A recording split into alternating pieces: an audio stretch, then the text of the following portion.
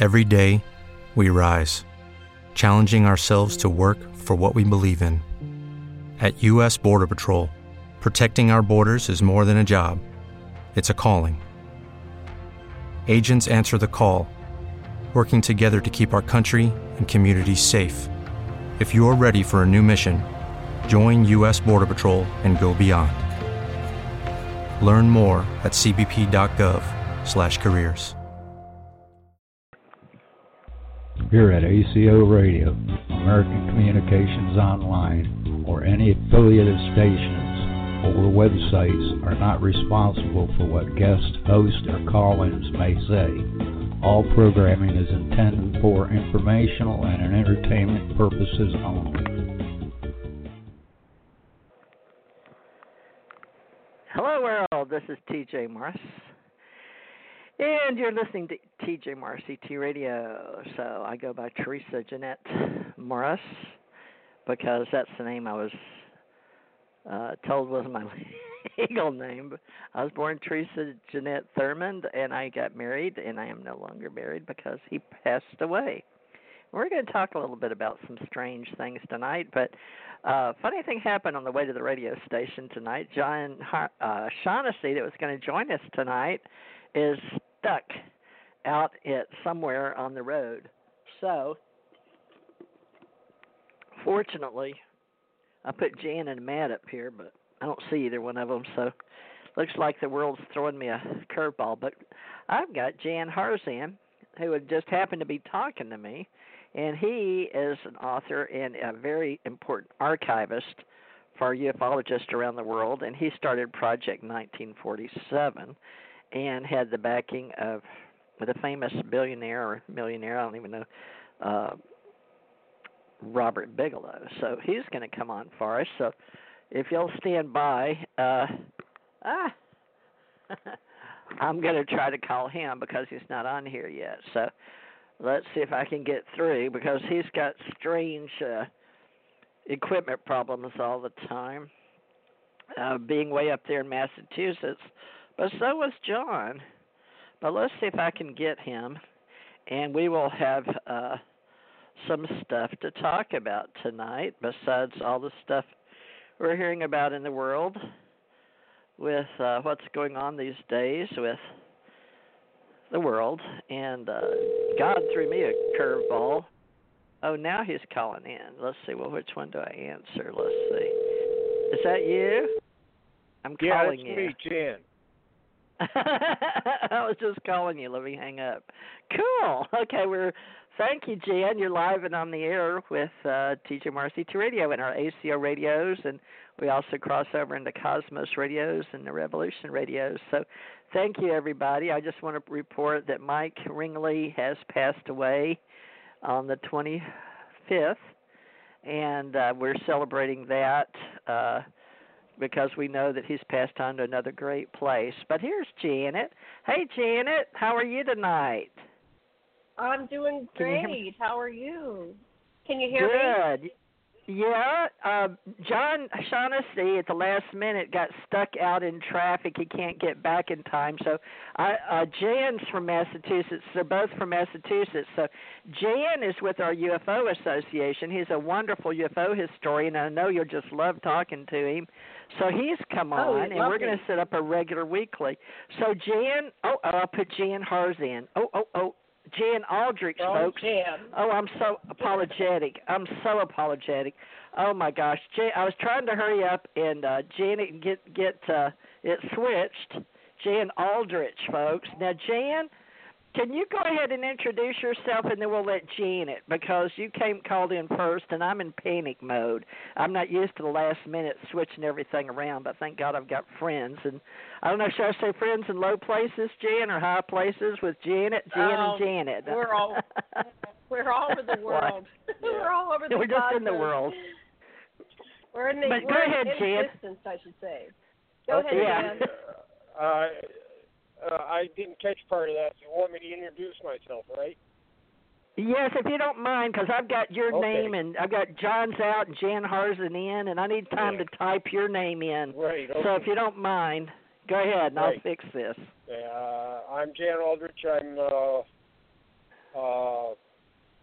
retired Army, 25 years in the Army, and then went to work for the post office for almost the same amount of time. I've been interested in UFOs since junior high, so that's a little over 50 years now. And when I retired from the Army, I started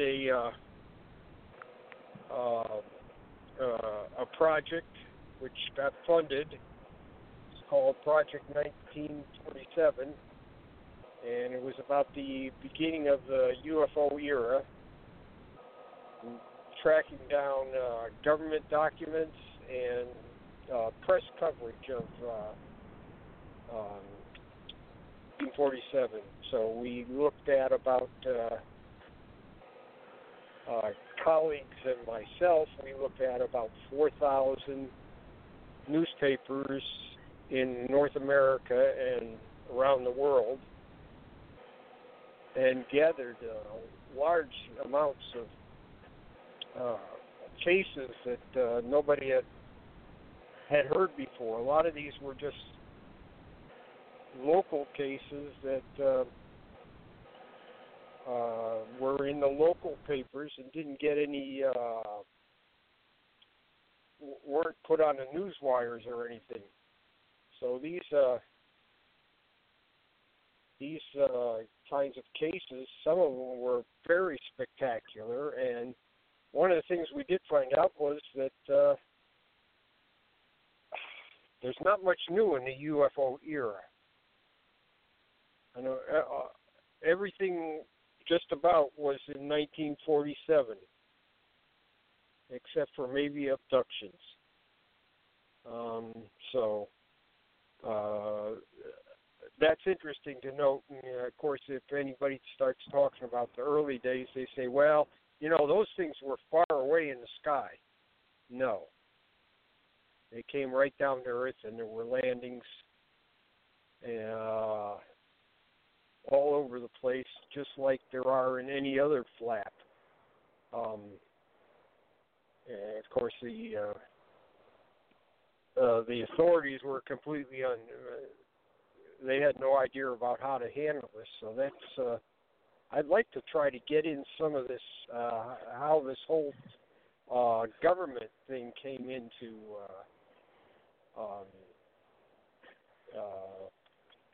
the beginning of the UFO era. That's very interesting. Okay, hold on and let Janet get in here, because when she and I work together, she has to introduce herself because she has a radio station like I do, and then we share Cosmos radios, ACO radios, and I've actually got Revolution radios, plurals now. So we're promoting all three, well, four channels. So hold that thought, and we'll let you get into that. So Janet, go ahead and introduce yourself for Aquarian Radio, please. Oh, hi. I'm Janet Kierlesson, and my network is the Aquarian Radio Network, and I'm also on Revolution Radio. I have two shows on Revolution Radio, Stardate to the Cosmos on Tuesdays at 8 p.m., and Sundays is the Sacred Matrix at 8 p.m. That's the older of the two shows. So I've been doing this a long time. I'm an author. I have about 11 books now. Couple more in the works, and I worked with TJ since, well, this time around 2012, but we actually tracked back to 1993 in Oahu. So I was really interested in what you were saying, Jan. So you said something about nothing is new. I should have written it down. In 1947, this whole thing started. And are they still landing? Are we getting the reports of the landing? I know the early researchers were reporting landings. There are landings. In fact, if you go to the MUFON website, they have some recent low-level sightings on there. Are they leaving marks on the ground like they did before? You know, or are they a different type of craft now? What's that? Before, back in the day, they used to go out and they'd see these little marks on the ground, you know, like maybe it was a landing gear or something. Are we finding that they're leaving traces, or are they actually landing on the ground, or are they hovering above? Are they leaving traces? Yeah. There are trace cases too.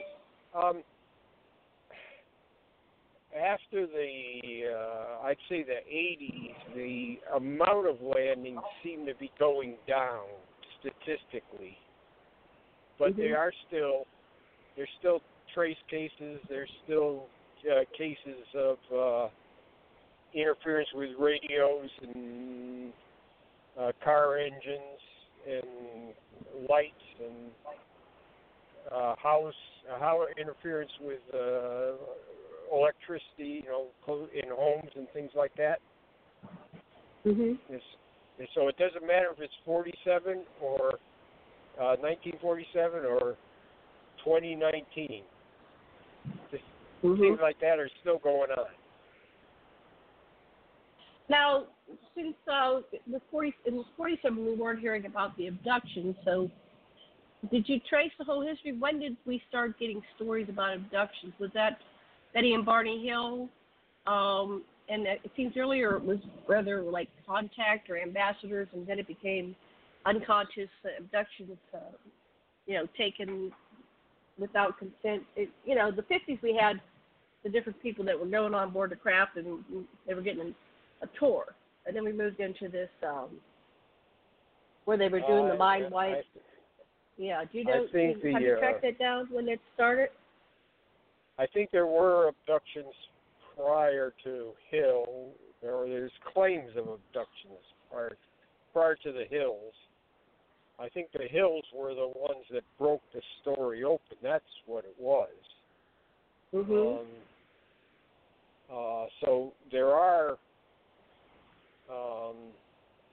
people with missing times and everything, and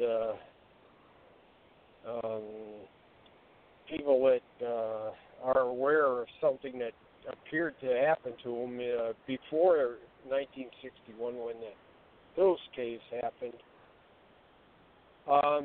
I'm not really the one to ask about that. I tried to leave that to other people. If somebody calls me about abductions or I meet somebody, I usually try to pass that along to somebody that may be better at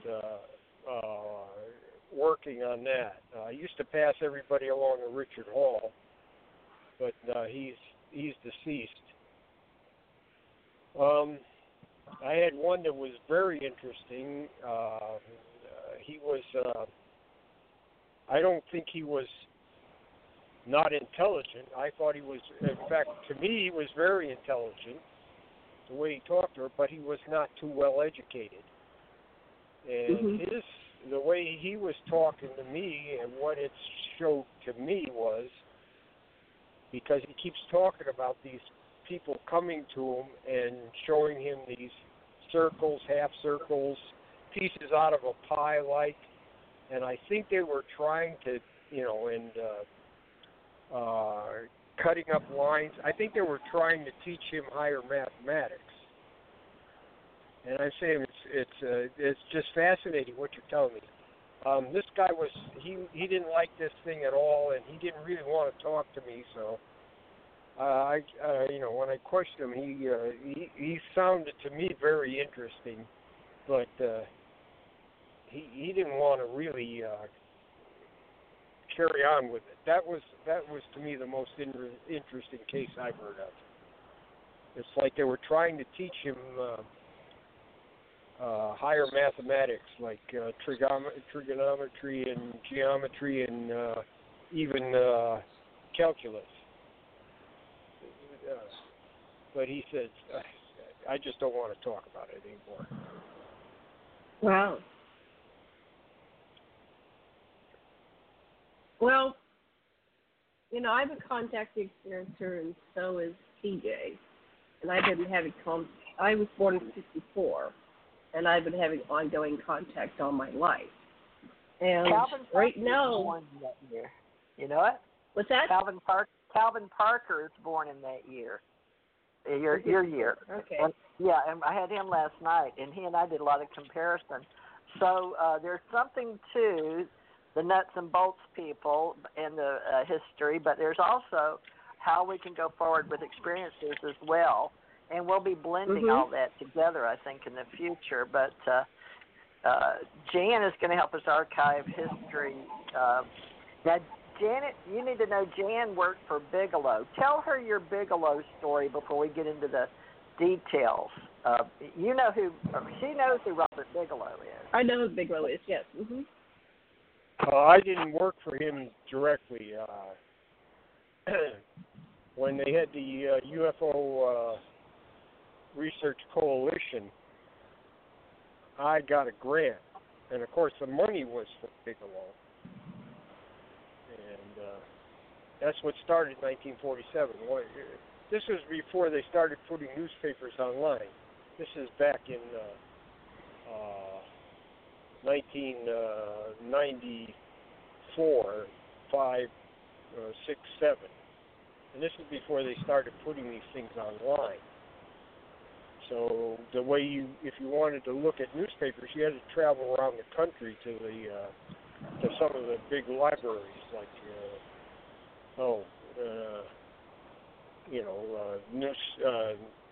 New Mexico. The library for newspapers in New Mexico was the University of New Mexico. California has so many newspapers that it was split up between a number of libraries, like University of California at Riverside, and then Berkeley, and the California State Library, and the California Historical Society. So I had to visit all of those. And Texas, it's a number of libraries, although UT at Austin is the main one. But there's others that have collections of newspapers. And then, of course, the Library of Congress has giant collection. But that's what I was doing. That's doing that kind of thing and visiting the National Archives and looking at government documents. The Air Force Historical Research Agency at Maxwell Air Force Base in Alabama is another place that I went. So you were finding the stories that didn't make it into Blue Book and didn't make it past any... Right. Right, and some of the stories are from military men, and they never made it to Blue Book. Or they've been lost. This might be interesting. This is things that were investigated by the government never made it to Blue Book in some cases. So, but over the years, Blue Book, but there's Project Sign. When Project Sign ended, they just dumped all the files on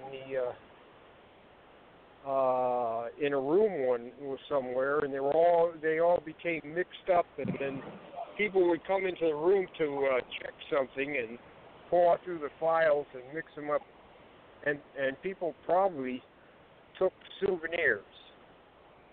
And so there's things that have just disappeared from the early files. That, if that's not bad enough, that's just one incident. So wow. When Project Blue Book came along, one of the things they did is they got Battelle to computerize their files. And in some cases, Battelle got the only copy of some of the cases that they had. Well, when Battelle got through putting these things on a computer, they destroyed all the files they were given. So that's another place that files were lost. So during its history, the Air Force lost files many times because of starting and stopping and letting the files go, essentially go to hell, you know, and then picking it up again, and then they have to restart again and refile everything. So it's not unusual that there are a lot of cases that you can find in newspapers by Air Force people at local bases, and they never made it to Project Blue Book, or they're lost somewhere. Yeah, I worked on a military base, so I understand that. Yeah. They have people that I would go into a, you know, I did a lot of mid type jobs, and I'd go into it, and it was like, oh my God, where do I start? You know, and they didn't have any overlap. They did have one person leaving to train the next person coming in because they were on assignment, so they were gone, and you're in, and you're looking at this documentation that's often poor, and so I remember my job, I was kind of faking it because I didn't know what to do half of it, you know, because there wasn't a clear understanding of what we're supposed to do. And we try to believe that our military is efficient, but it's like, yeah, so that's what I encountered in several departments at this job I had on the base, and I can imagine taking that across the country. So what you're saying is not shocking. It's like, okay. Yeah, well, I went to a job in Europe, and I knew I was going to be the intelligence sergeant. And I walked in there, and they said, "Okay, you got to do all this paperwork for the nuclear program." I said, "I haven't been trained on this." And the sergeant major looks at me, and he says, "Guess what? After basic training and AIT, most people haven't been trained on the job they've got. You know, you always get a new job." And he said, "This is your new job." I had to burn the midnight oil for a long time to catch up. I did too. I was a manager, so I know the feeling. I dealt with classified. So all of us got thrown into positions, and it's OJT. Very seldom do you have the officers came to me. And I just had to be smart and do it because and I've seen the same thing, Jan, in hospitals recently. You know, my daughter just died, so when I was over at the hospital, several here in Florida, but the cancer center, they'd bring doctors in from all over the country to work, and they just looked like they were lost. I mean, they know their studies in the cancer business, so to speak, but they'd come on the floors and look to the nurses to train them and know who's on duty and who's off. And, you know, I got to learn a lot, but I worked in the military and I worked in the veterans hospitals a lot when I traveled. So I had a corpsman HM2 level, but I also had the security manager position. And because of my background was in investigations, they would just assume, and it's a good thing that I got trained. Janet and I just found some of my old paperwork I sent to my mother. Have you heard of Raytheon and Bechtel? I was working on Spy Wars, Jan, if you've ever heard of that, and I didn't even remember it. Back in the 80s. Right. So when were you in that you were literally on the job in the military?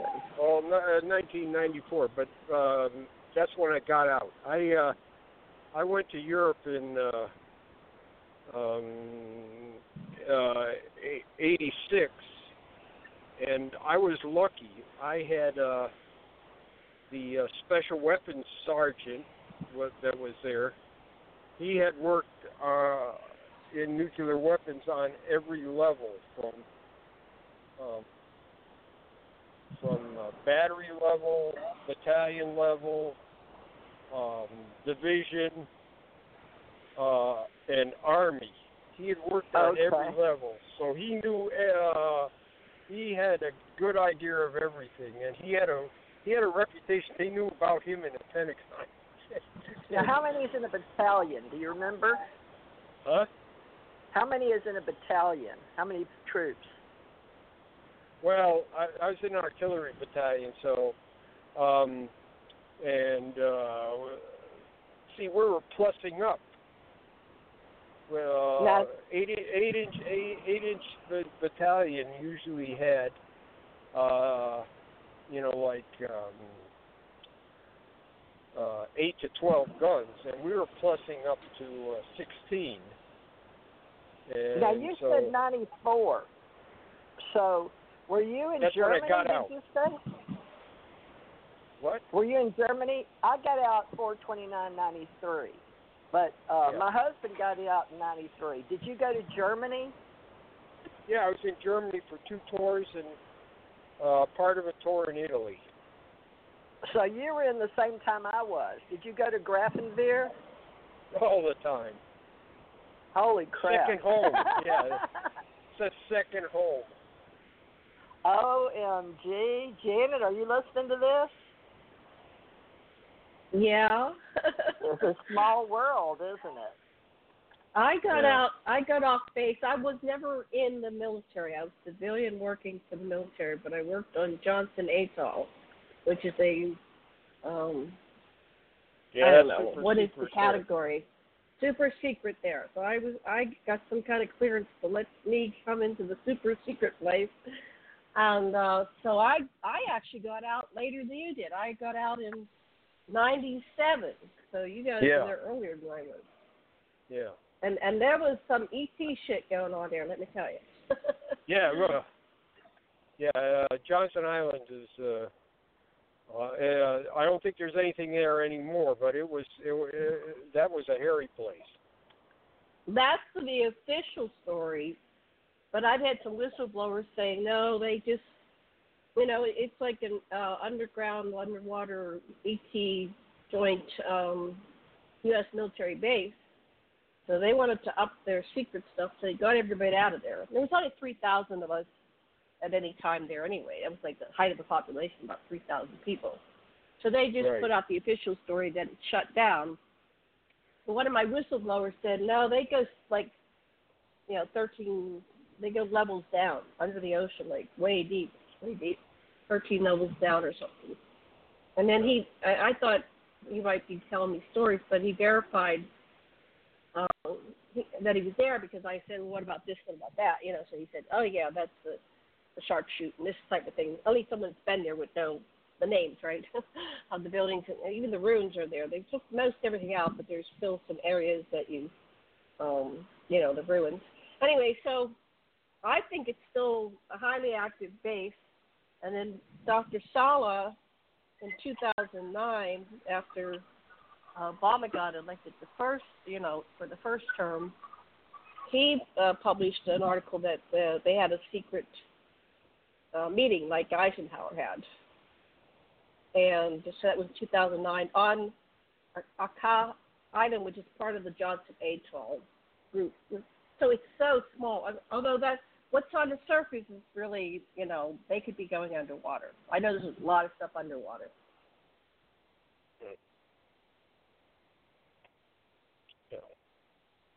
Well, Tom was in the same artillery.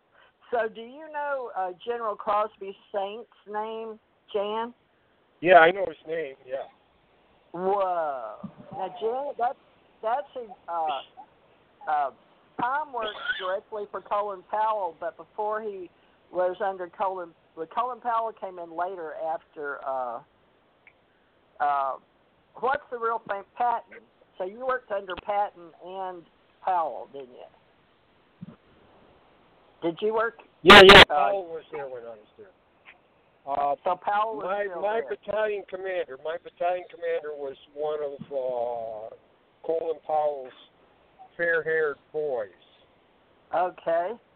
He took Tom was too. Yeah.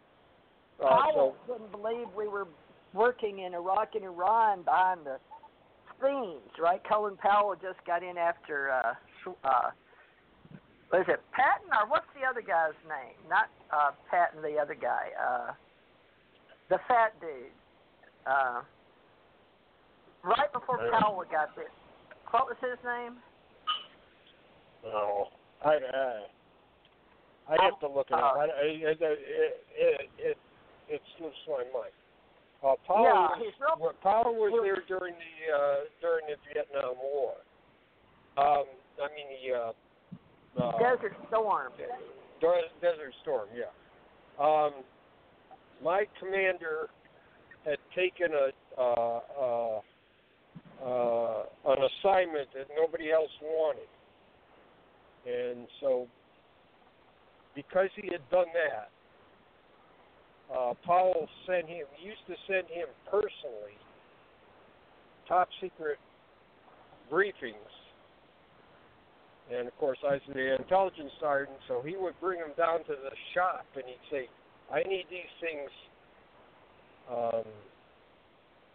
shredded." He says, "I'm going to watch you do it because I have to sign off on it afterwards." And he said, "Don't you look at any of this." But you can't avoid looking at things, you know. Yeah, right. And it was stuff all over the world. And I said something, you know, I wasn't supposed to say anything, but I said, "Oh, that's from, well, let's just make up Angola."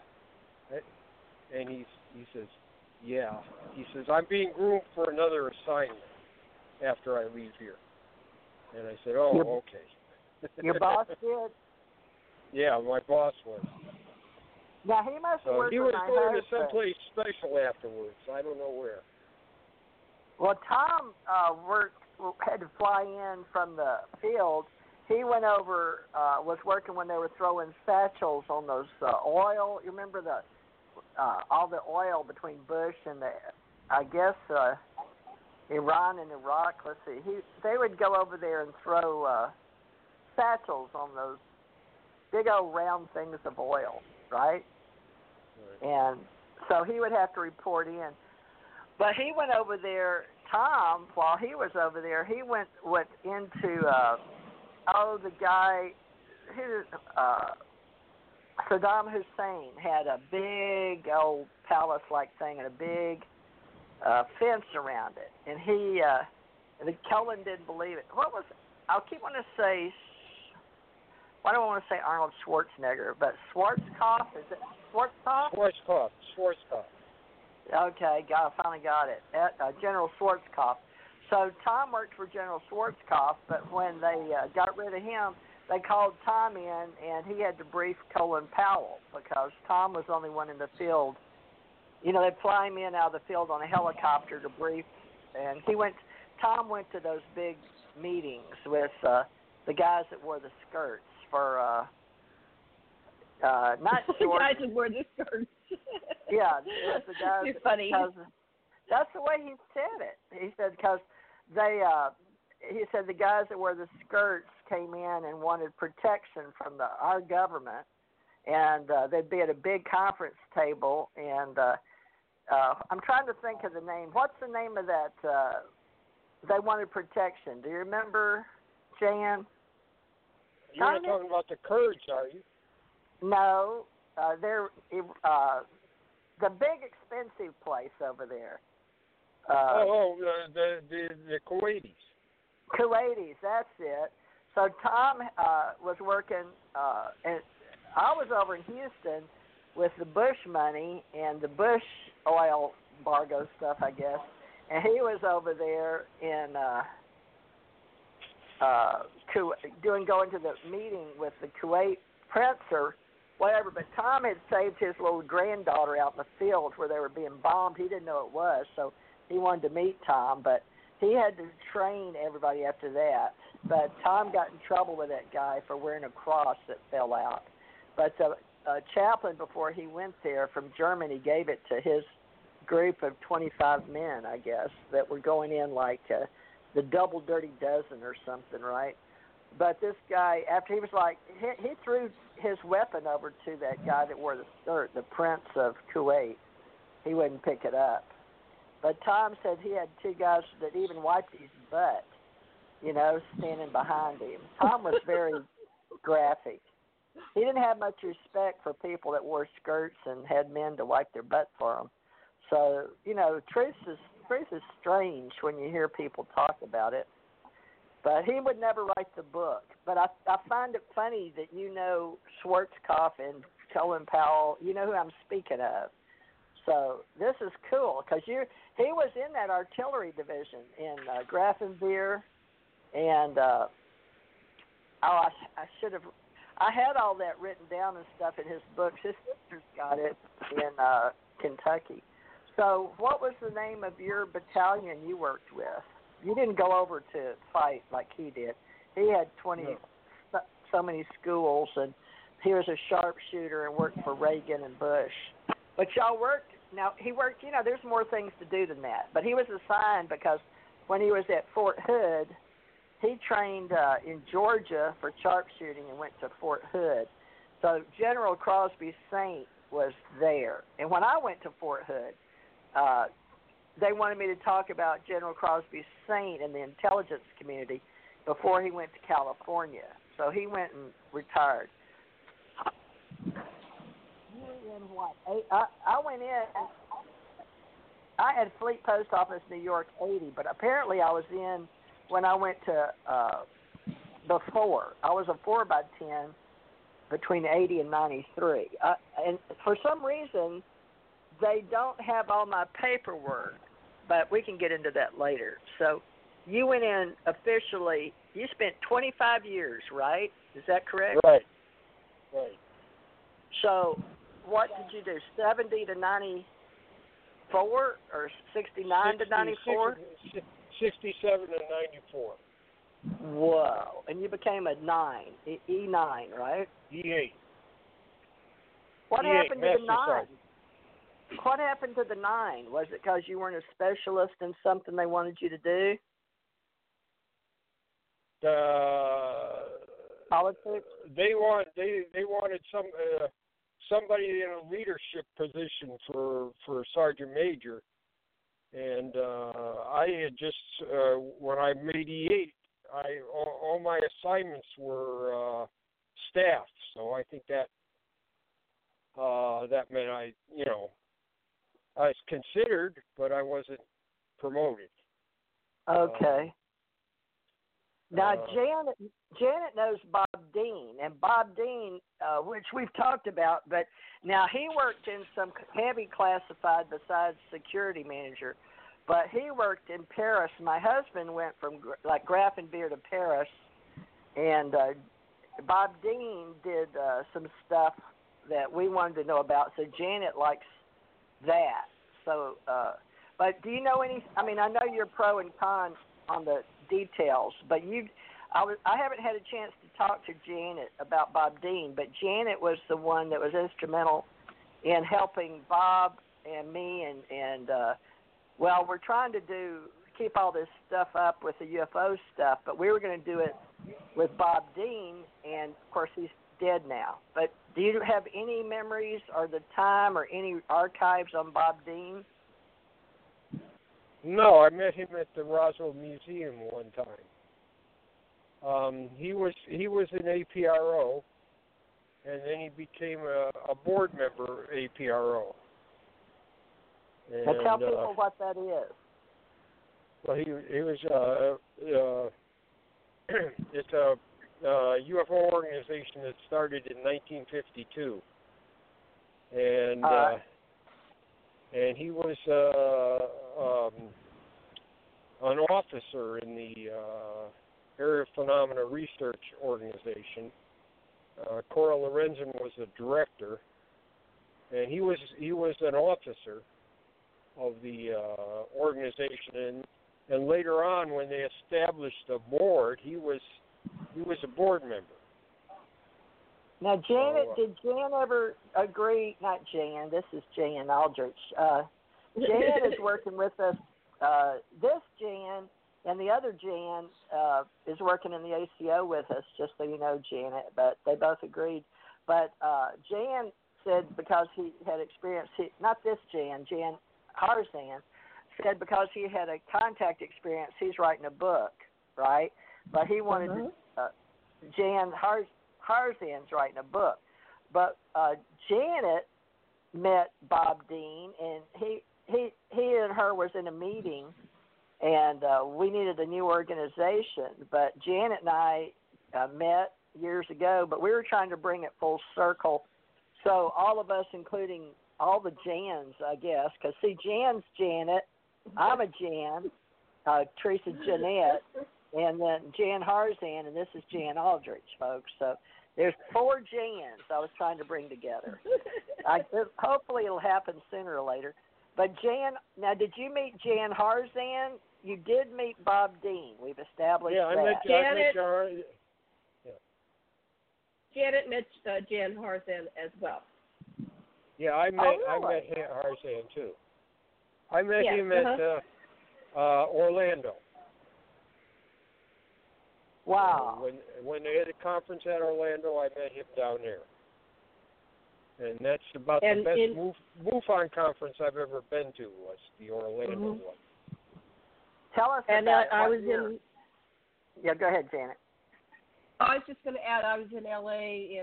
I forget, a couple years back, and we did a small conference in one of those cities in L.A., one of the little cities in L.A., in a small theater, about 100 people, fitness gym. And I was on after Jan, and then before, what's his name? The guy that goes to Congress all the time. What's his name? Strong is like his name. Sorry. Are you talking about Alejandro? No, not Alejandro. I'll think of his name. The guy who's always trying to lobby. He's a lobbyist, the only UFO lobbyist. Anyway, I just saw him today. I can't think of it right now. Bassett? Steve Bassett. Yeah, Steve Bassett. Okay. So we were on after Jan Harzan and before Steve Bassett in this little 2-day mini conference with 100 people. It was really great. And they filmed it all, but I've never seen anything with film. So who knows what happens with they film. But you can film things all the time. Well, this is still a good historical show tonight because we're establishing there's so many kids that don't know the truth anymore. It's good that we're still alive and we'll share that we lived through this stuff. And I met J. Allen Hynek. Now, did either one of y'all meet J. Allen Hynek? Jan Aldrich, yes. You've heard? No. No. Okay, no, I Jan. never met him. Janet? Because I was in Germany most of the time. Right. Tom didn't meet him either. Because Tom helped me get this stuff going. But Tom was in my life before Janet was. But I didn't know you were over there working the same time we were in European theater. But that's okay. Janet was working with me in the Pacific, all right, Pacific Rim, right? And so we had I was Navy, but I did Army work too. And in the uniform, I was called a lieutenant. But in the I was called a petty officer enlisted in the Navy. I don't understand why they did that, but in the field they give you officer positions. It's strange. Army, Navy, Air Force, Marines. And I worked in Marines too. But Jan, you know what's good about working with you, Jan, is you know how the Army does, or the military in S2 division. But you didn't work in S2, but did you? Yes, I did. Oh, you did? All right, Tom did too. You don't remember meeting a guy named Thomas Morris, Sergeant Morris? Nope, no. Well, he stayed out doing black ops or, I don't know, assassin work, I guess you'd say, or spy work. You know? No, S2 is a battalion-level intelligence operation. So that's where I worked in S2. If you're talking about some kind of, above reality stuff, no, I never worked in anything like that. I don't know if it's above reality. It was the same office. I worked in the JAG office, which is where the attorneys are. And there was a S2 in Germany, in Grafenberg. There was an S2 office where he worked. Right. With attorneys. When I went to Italy, I worked on the general staff down there. So then I was, but I worked in safety. So was supposed to be a GS, I think it was GS-18 position, but they didn't have anybody, so they threw me in there because supposedly I'm a fast learner. Good. That was I their had the same mistake. issue. That was their mistake. That was their mistake. I worked inside a vault too because I was a fast learner, but my officer was under investigation and they had nobody else. Yeah. So Well, it's one of those, oh well, just read these manuals and do the best you can. Figure it out. I was like, you're kidding me, right? They were like, nope. I said, Nope. I can't read all these, but I did. You just start reading, right? You just do it. You just do it. So. Like I told you, I had this sergeant that everybody knew him in the nuclear arena. And so the Defense Nuclear Agency came over to, they wanted comments on their joint regulation, Army, Navy, Air Force, on their joint regulation. So they said, they had a conference there at my my higher headquarters, and they said, send Sergeant Barentine and Aldrich over here to talk to these guys from the Defense Nuclear Agency. I said, what the hell do they want me for? I don't know anything about this.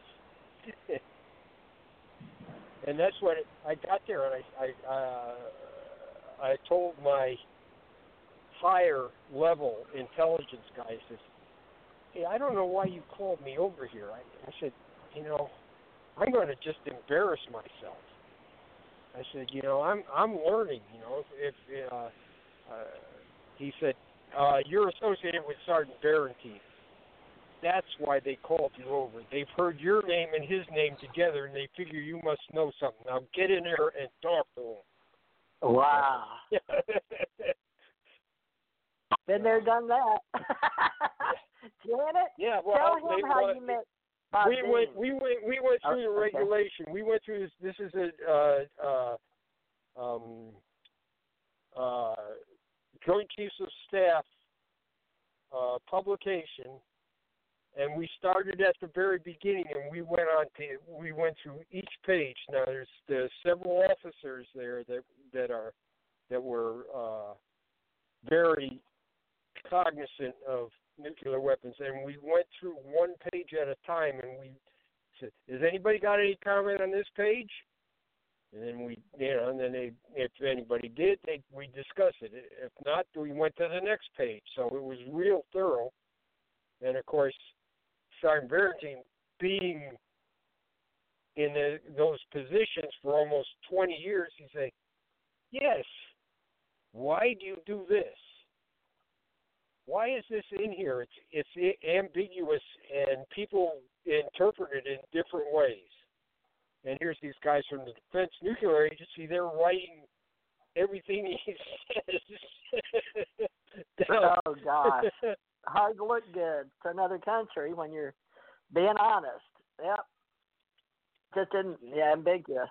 Well, you know how those manuals get written, so we just do the best we can with what orders we're given and do the best we can to put them together. And maybe sometimes they're duplicate, numbers or there's all kinds of, you're constantly changing things because procedures change, but also to make them more understandable or clearer.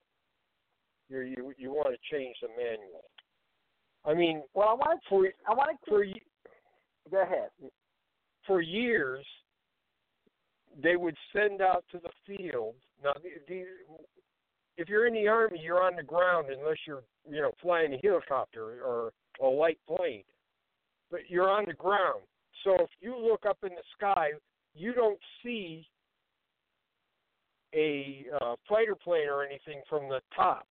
You see it from the bottom. But every Army publication where you're supposed to identify aircraft, they show you the top view. And finally they had a manual come out, and you're supposed to give it to every soldier, common task manual, and it had the views from the top. And I wrote in and suggested put in a publication suggestion change and said, how many soldiers are going to be above a flying aircraft? And I got a little note back from the common task guys, and they said, we've had about 1,000 of the same comments, thank you. So then they put side views and bottom views of aircraft in. Well, that was good. Hey, Janet, can you help me out here, please? You met Bob Dean, and tell Jan a little bit. I know he may have heard him, but I want to see between the two of y'all how you can pull him in, because what it is, Jan, is I want to compile more work in the future where you left off, and we'll do this orally and archive it, but they can be put into transcripts, and we can make manuals out of them. But Janet had sort of an idea that got me and Bob with her back in 2012 after she met at one of Alejandro's. It wasn't his at the time. It was it Bill Brown's before they had the anyway. Bob Dean and what's the other guy had the first Tucson UFO. There was some other group that had it before Alejandro bought it, but Alejandro was involved with the other group. So somewhere it shifted leadership or ownership to Alejandro robots and his wife, but I've never heard the Tucson one with the other guy. What's his name? He's dead too, but I know his name, but right now I can't remember everybody. You know how things slip your mind like they did Jan. What's the other guy? But it's from Tucson. What's the guy's name? Jan. They had their first UFO event. It was Bob Dean, Bob Brown, and what's that sound? Okay, go ahead, Janet. Maybe. No, that was Bob Brown. Okay, it was just Bob feedback. Brown, Yeah. Bob Dean and Bob Brown. They started out in the Aquarius out there in Laughlin, and then they moved to.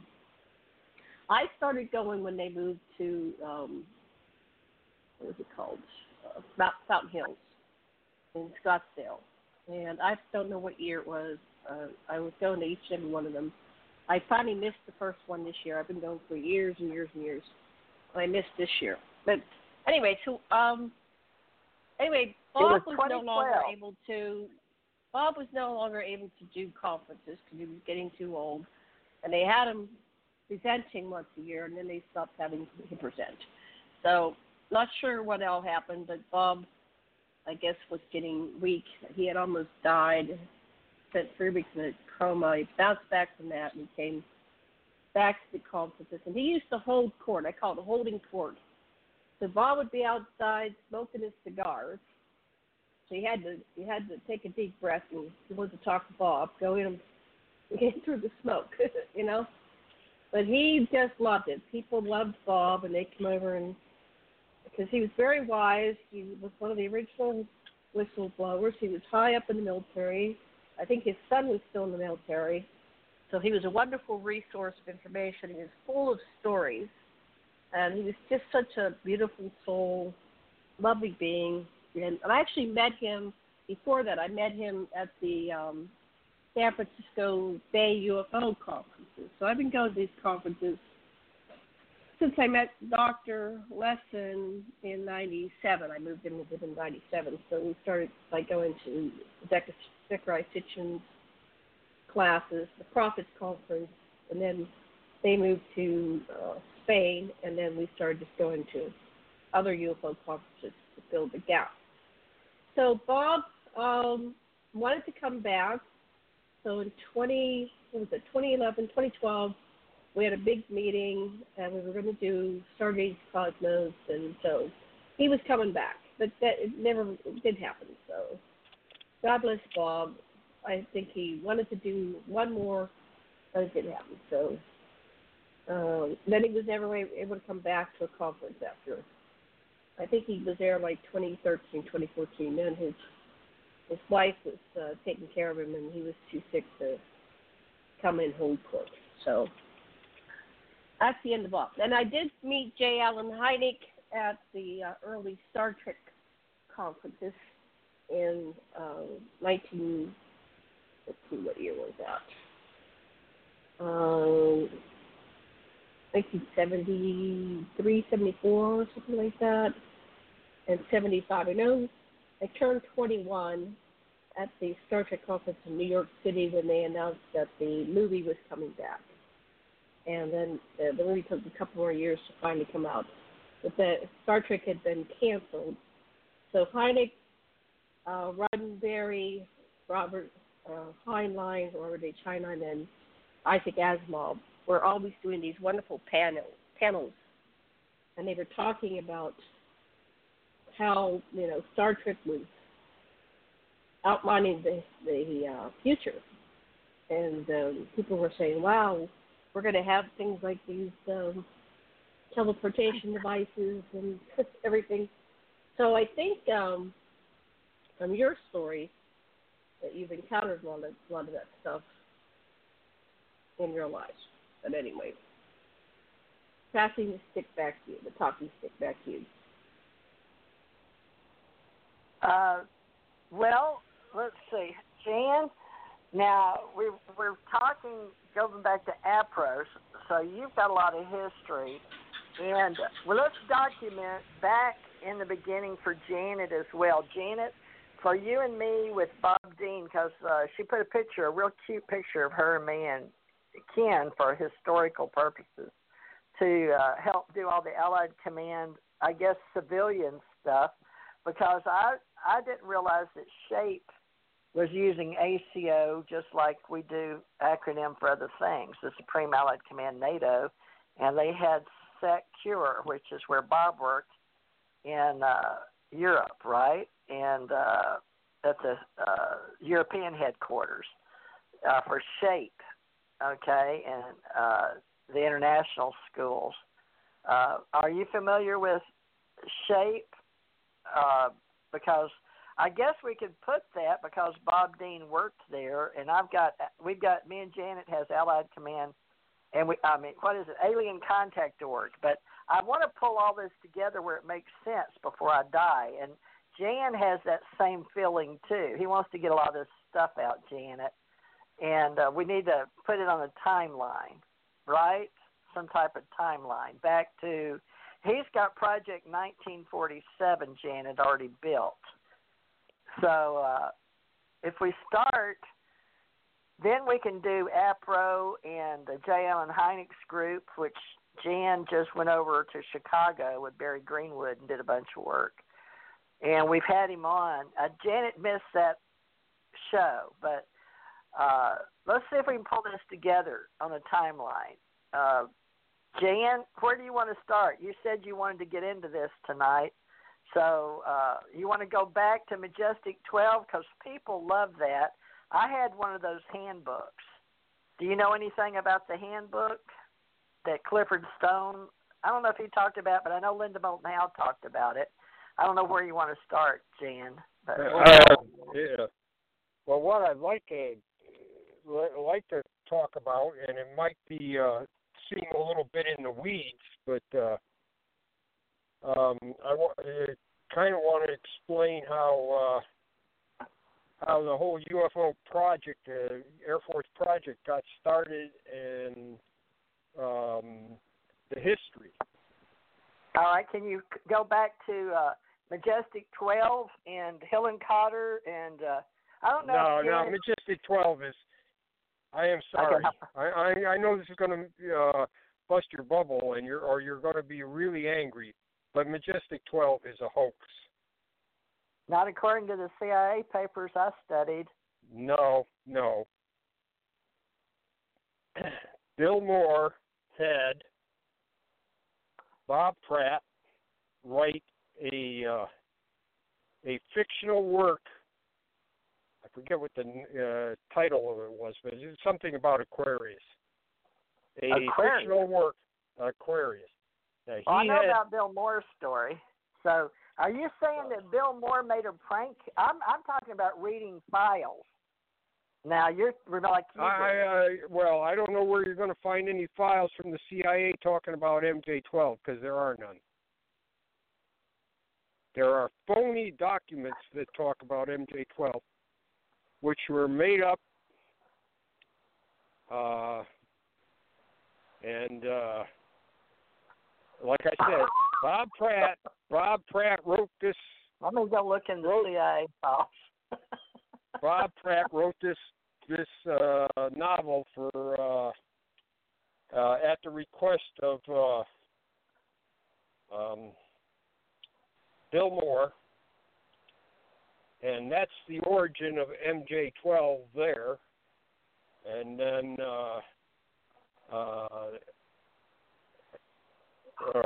the whole thing was introduced by Bill Moore, and some of the documents were nobody has actually found out who exactly fabricated the documents, but we have Majestic. That's supposedly the code word for MJ-12. All right. Now, well, maybe we just Majestic. Was the alternate code word for the invasion of northern Japan during World War II. It was a top secret code word. The original code word was Olympic, but it became compromised. So Majestic was the military's alternate code word for the invasion of Japan, which they thought they were going to lose about 1 million men during that invasion. If they hadn't, of course, dropping the atom bomb meant that the whole thing was moot. So in 1947, people didn't know that the word Majestic had been downgraded as the code word for the invasion of Japan, because the plans didn't mean anything now. The war was over. So they're going to take a code word that people are confused if it's still classified or not, and they're going to put it on the UFO thing. Oh, bull butter. The Air Force in Japan, wrote to Air Force intelligence and said, "Can you tell us the classification?" And this is in a top secret message back. Can you tell us the classification of Majestic? And Air Force intelligence in 1947 told them Majestic has been downgraded to restricted. Okay, so then you put the code word for MJ-12 as Majestic. Is that the stupidest thing you've ever heard of? It's the stupidest thing I've ever heard of. Somebody will misunderstand and release classified information because the word Majestic is downgraded. That's so the stupidest thing I've ever heard of. Huh? Did you ever see Did you see Magic Files or not? Are you thinking Magic Files? You know what Magic Files were? Now. I know what I researched, but you tell me what you Magic, researched. M-A-G-I-C. Magic. This is where Moore got these. Because he went to Carlisle Barracks in Pennsylvania. He was there. His home's in Pennsylvania. He went to the Carlisle Barracks and he saw a magic documents in the Carlisle Barracks in the Army Historical Institute there. What they were the Japanese codes that had been broken. Admiral Leahy, who was in charge of the Chief of Staff for Truman, he had what he called the Magic Group, MAGIC. And those were the people that could see the broken Japanese codes. They could see a magic thing. And it said on the documents, magic, eyes only. Now, Bill Moore took those things and made it MAJIC and did the same kind of markings. He just copied this thing. So we have the majestic code word, which was the invasion of northern Japan, and then we got the magic codes, the Japanese broken code things, and Moore just made that part of MJ12.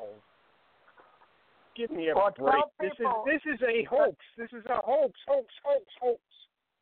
So you're saying the original paperwork that says bogus, but the FBI has files and the CIA has files on it. The FBI has a file saying it's fake. The FBI has a file that's saying that MJ12 is fake. So Hill and the Air Force has a file that says existed. You will agree that Vannevar Bush and Hill and Cotter and all the men that were there, they existed. You will admit that when you break it down. I know that they existed. Of course, they were all dead when Moore wrote his phony papers. They were all dead, so nobody could come forward and say this is crap. I was never in this because they were all dead. Now, was Bill Moore a Mormon or he was just a shield? I don't know what he was. I don't care about his religion. Well, I'm telling you right now, this is a really I really thought by this time that most people understood that this was a hoax.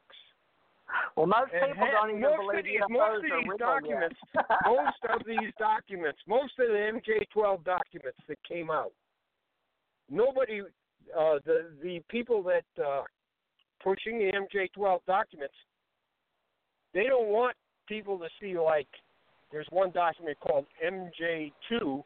It is so poorly written, and if you know anything about classifications and things, it's just a piece of junk. And this came out with all the other documents, like the SOM 101. But nobody wants to show that because it's so poorly done that it's that nobody wants to see these things because it just makes them look silly. Let's go back and look at. Okay, wait a minute. Let's go to another thing here. Okay, sure, we'll break it down. Janet loves to do that.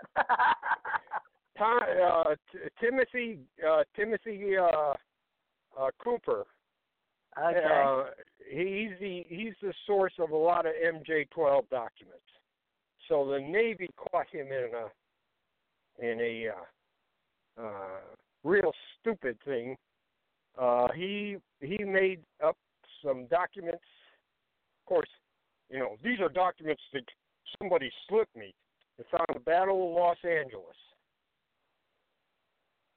The Battle of Los Angeles, and one of the documents is a letter to Roosevelt saying, talking about, there were the Battle of Los Angeles was UFOs, and we've got one of them. Not many people know about this. We're going to hold these until after the war. So it says, but we suspect that the head of Office of Naval Intelligence, Chief Admiral Anderson, knows about these recoveries. So that document comes from Timothy Cooper. He supposedly, somebody slipped it to him. Here's the problem with Admiral Anderson. Admiral Anderson was not the head of Office of Naval Intelligence during the Battle of Los Angeles. He was head of Office of Naval Intelligence early in 1941. He was replaced by several other people in turn. But the Navy, when they write their histories, they do this. The guy if they have a lot of people that hold the same position, one right after another, they use this shorthand. They say, well, Admiral Anderson was the incumbent of naval intelligence in 1941. So then that means that there may be other people, but they're not going to. That's just shorthand for the history writer. He doesn't tell everybody. Admiral Anderson was the first. Cooper saw that, and he made Admiral Anderson the head of naval intelligence in 1942 when the Battle of Los Angeles happened. When the Battle of Los Angeles happened, Admiral Anderson was in the Pacific, and he was in charge of battleships in the Pacific, and he was trying to get the battleships sunk at Pearl Harbor back and operational. So this is one of these MJ-12 fakers, and the Navy caught him up because he didn't do enough research to figure out who was supposed to be Office of Naval Intelligence Chief at the time. And he screwed that up. And so that document is a fake. And well, I didn't see everything. I've lost that computer, but the National Reconnaissance Party, I'll go back and look at the CIA and the FBI files on that and put it together. There are no files on it. They are phony files. Okay. Well, they're phony files. Do you whatever's out there? Now, what I saw, I thought anybody could see in the FBI files. In the FBI CIA files have a file on MJ-12. It says they're fake. Okay. Well, I'll definitely recommend everybody do your own research because we've used it so much in theater and entertainment. People don't know the difference. Now, what about I know, the file? It's terrible. It's terrible because this, for about 20 years in the 80s and 90s, we're arguing back and forth about whether MJ-12 is real or not. And it's like I said, when I saw SOM 101, I looked at it. I looked at Richard Hall showed me a copy of it. And 15 minutes after reading into it. Is he alive or dead? No. That's what I thought. All right. So SOM, 15 minutes. Explain to people what the Special Operations Manual was, at least to you, and maybe to William Tompkins or Don Berliner, maybe. It was a document that showed up apparently from Wisconsin, and several people. I think Berliner got one. I think Moore got one. Yeah, I think Moore got one. Don Berliner got a copy of the film in 1994. Right. So, you're admin. You would know this anyways. So, MJ-12, I looked at that thing. Within 15 minutes, I knew it was a fake. Okay. The things that it said in there and the way the manual was put together and annotated, it was absolute fake. Now, what happens if you get a change in for a manual?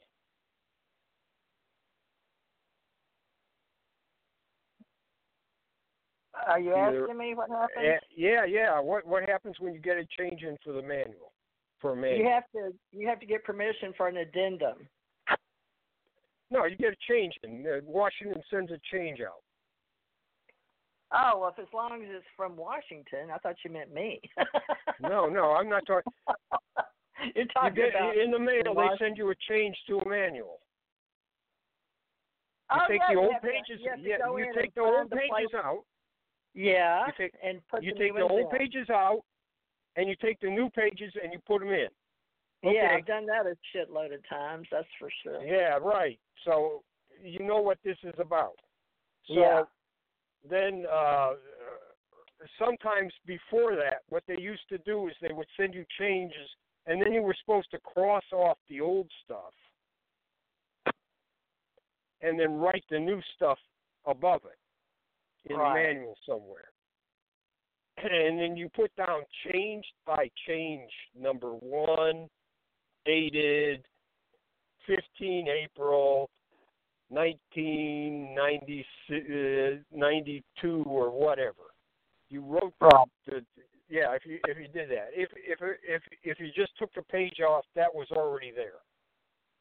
Then somewhere in the front of the manual you wrote change 1 posted and your initials. So here's the SOM 101.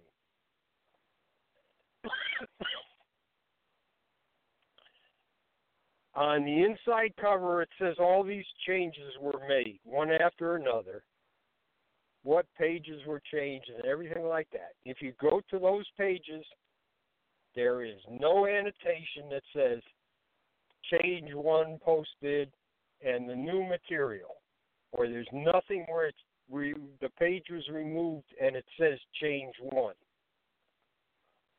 That's the first thing that should have got everybody all excited. All these people that have said they've been in the military before apparently don't know how to change a manual. Well, most of them don't. They barely could, if they even ever read them.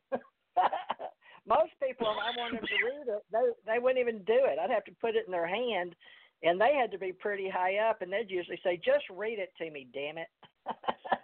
So then the next thing was I took the manual, and based on what I know in the military, I wrote up 50 things that were wrong with it. Oh, okay. One of the things that's wrong with it, it doesn't tell you if you encounter a crash saucer and there's liquid material. It doesn't tell you how to recover that. If there's a crash saucer and there's liquid material either spilling out of the ground or inside the UFO, what precautions do you have to take? How do you recover it? What kind of labeling do you put on it? Nothing like that. I mean, this manual tells you how to do nothing. This isn't the same one I saw. The one that Majestic 12 that they've got out there is bogus. That's not the same one. So there is SOM 101. SOM 101. Which that's underneath the one that they say is fake, right? Is that the one that Robert Wood had? Yeah, Robert Wood had it, but Berliner had it too. Okay, so I talked to Don Berliner. Interesting. Okay, so this is their fake one. Did they, okay, so that was Bill Moore. Now tell Janet. Janet doesn't know the story, I don't think. Janet, you're not familiar with the backstory, are you? With Don Berliner, Bill Moore? I don't think I've ever, I don't think she ever knew that. Did you, Janet? It may not have come across your desk. Can you hear me? Let me see. Berliner got that manual and he took it out to the Army publication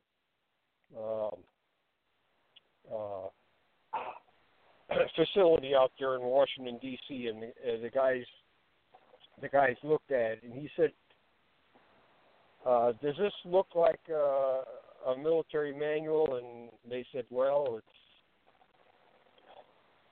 it's awful rough if it is a military manual." Now, he didn't leave it with them so they could have time to comment on it, but they looked at it, and they said, "Well, there's an appendix in there. That's like a military manual is written, and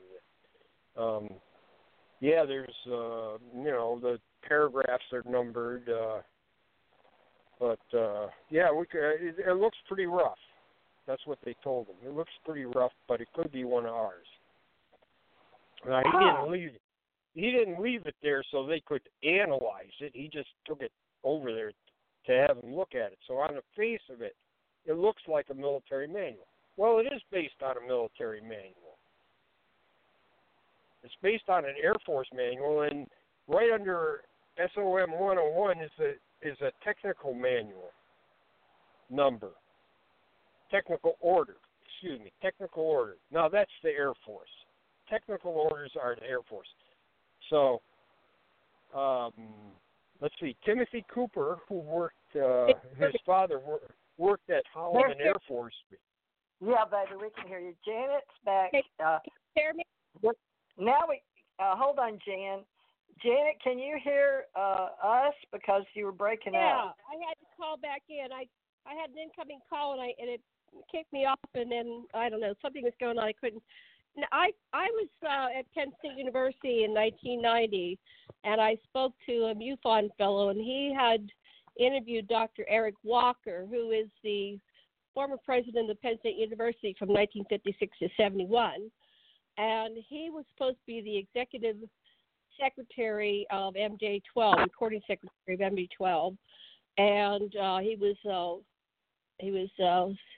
executive secretary of the Defense Research Board from 1950 to 51, effectively an assistant secretary of defense.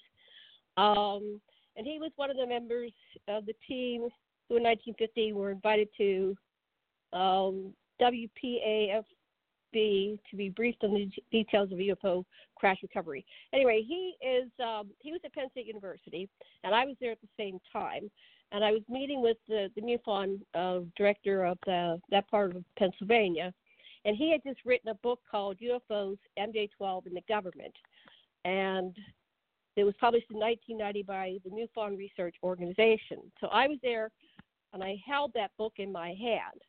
And I can't remember the gentleman's name, and I apologize, but he said, "I really have a dilemma because I just spent the last 2 years tracking this down and talking to Dr. Walker, and he was ready to come out and tell the world the truth behind Majestic 12, which, that he had confirmed that some contact with aliens. He said, however, that trying to uncover the answer was a waste of time and that the technology was way beyond anything we would be able to understand. But he was retracting. Somebody got to him, and he said, I can't come out and talk about this. If you want to publish it, fine. But anyway, so that's the story. And then I ended up getting a package to deliver to Eric Walker's office. He was a professor emeritus. He was a former Penn State University president. And so I was in his office, and I put a package on his desk. I didn't see him. I didn't get to meet him, but I was there with the backstory. So I think it was real. I don't know what information you're getting, but I believe stories. It was real. I think so. What happened is the truth was covered by fake news, and then that got out to people like Moore and Berliner. That's what I'm thinking, because we're bad about putting stories on top of stories. Rick Doty was a prime example of that, if you know what I mean. So we always have those that we cover deep. So Rick Doty was the hero of Bob Pratt's novel. He wasn't named in there. Doty was the hero of Bob Pratt's novel. Okay. Tell us about that, if you know anything about it. Well, all I'm saying is he's not named, but that's who it is, and that's what Moore was. He was inching. It's like we have today. oh, I've got something great. It's coming next week. It's coming next week. Oh, we're coming next week. And then he puts out a little bit about MJ-12. And then they were doing this kind of thing. Postcards were coming in from all over, from Fiji and Australia and Norway, telling people to go to there was a document, and we had to find it, and it was somewhere, and they kept giving hints about where it was. And so every few weeks, Bill Moore had another postcard, and people couldn't figure out where to go. It was trying to point people to the National Archives and the Twine and Cutler memo. Now we call So Moore had these things. So every few weeks he'd get another hint about where these things were. Anyway, it was building up, and people were getting all excited about it. And Timothy Green got a copy of all the MJ-12 stuff. So he put in his book, about MJ-12. He scooped Moore on it. Moore was going to have a movie and television programs, and he was going to have a book. But Timothy Good in England scooped Moore on MJ-12, and that's when Moore kind of fell apart. And, he sort of went away, didn't he? Well, Timothy Good... he faded away, but before he did that, he went to Las Vegas, and he was supposed to give a speech there, and he gave a speech that said, I'm an unpaid agent for the OSI, and I've been putting out false information. I'm a disinformation officer for the OSI. Unpaid. Unpaid. Bull butter. Bull butter. So he made sort of half confession, where he, maybe he could resurrect himself later on. I don't understand why Timothy Good, scooping Moore on MJ-12, stopped Moore from keep on going. He could have just kept on going, but he didn't, and he just faded away. And then Stan Freeman is the one that picked up the MJ-12 mantle after that, and he kept going. Makes sense. That makes sense. That's when I came into the picture. But Stan was working on the same one I was on the Roswell crash, right? But I didn't know I was working on it. I was one of those sent in to get the facts as an unknown. Nobody knew who I was. I didn't even know who I was. So, I'm not kidding. I got to go meet Jesse Marcel to see if there was any truth in that. And so did Stanton Friedman. And so did a lot of Men in Black. And Jesse told me, he said at his own table. Now, I was talking to Calvin Parker last night. Calvin was asked to go to his deathbed. So Jesse Marcel wanted to talk to him. I should have covered that more. I'll get him back. But we've dropped a lot of names in here that's good information. But Timothy Good was a major UFO authority. So tell Janet and everybody, because he was interested in Major Donald Kehoe's book, and so was I. I have it here in my house, one of the few that made it from Kentucky to Florida, and the cover got ripped off, which really upset me. Now, this is when Stanton Friedman and I started talking, and Stanton did the MJ-12 book. He sent me 2 or 3 of his books, signature. I framed his signature, but unfortunately I left it in Kentucky. So all my reports on this particular project are gone. But Timothy Good was a player, Don Berliner, Stanton Friedman, Walter Hout, Glenn Dennis, Rick Doty. The only ones that weren't in the investigation were Linda Moulton Howell. Anything to do with MUFON, none of them, because they were not people of interest. But tell me what you know, so Janet can track this back to 55. It all started with Major Donald Kehoe's book. Is that what you understand with Stanton and Timothy Good and all those people? No. This stuff didn't start till the 80s. Well, what about Major Donald Kehoe? Because his What book, about Major Donald Kehoe? I'm saying, he didn't have anything to do with MJ-12. Well, what about Hill and Cotter, all the people that he cited that were working? Hill and Cotter and Kehoe went to to Annapolis together. They were classmates. You did a lot of research. But keep going. This is good, Janet. We'll put all this together, and then we can. But this is good. All right. So Hill and Cotter was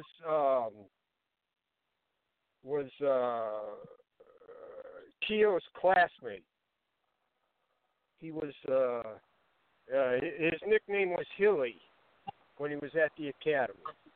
Hilly was his nickname, and he and Kehoe were there. Kehoe was there with a lot of other. Kehoe got injured, so he left the Marine Corps as a major. But most of his other classmates were admirals and stuff, so he could go to the Pentagon and walk into these guys' offices because they knew him, they were friends, and he could get stuff out of the Navy. That was his big thing. He could talk to the, I don't know if Radford was the one he could talk to, but he had 2 or 3 people that he could talk to.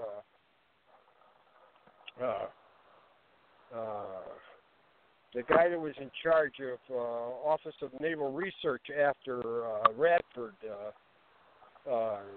he was a personal friend of Kehoe, so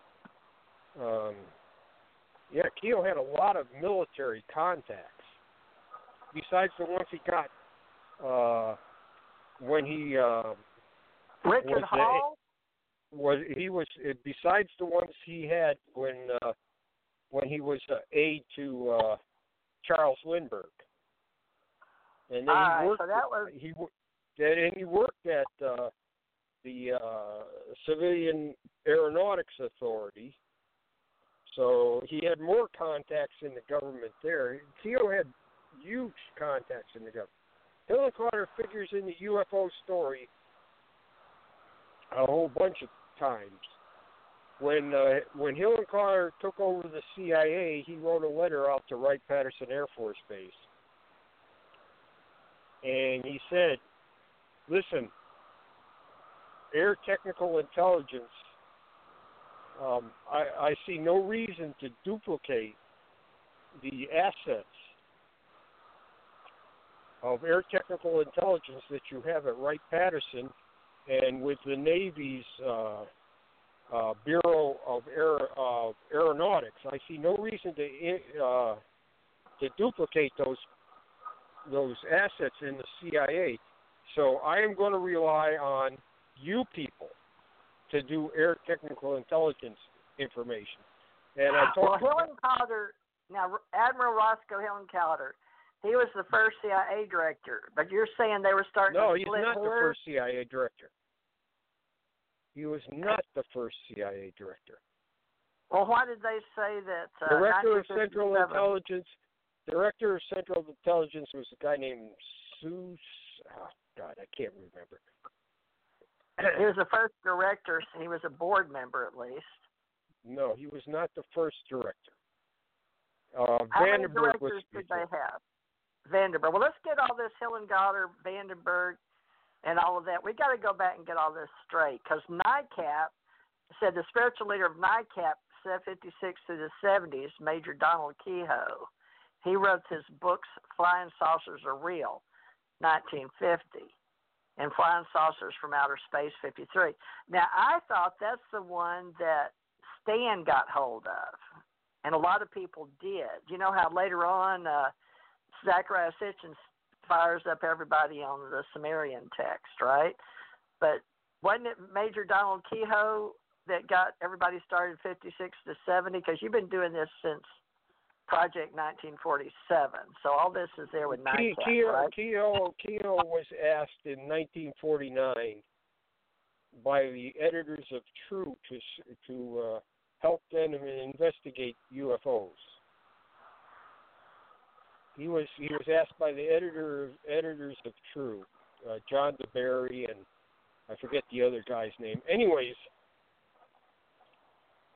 he was his book Flying Saucers Are Real came out in serialization in newspapers and magazines starting in 1949, and then the book came out from Fawcett Publishing in 1950, and it was a bestseller.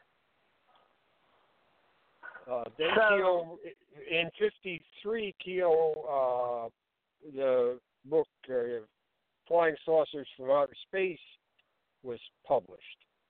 In 1956, Flying Saucers Conspiracy was published. In 1960, Flying Saucers Top Secret was published. They were all Keogh books, and then the last Keogh book that he wrote was Aliens from Space, and that was in the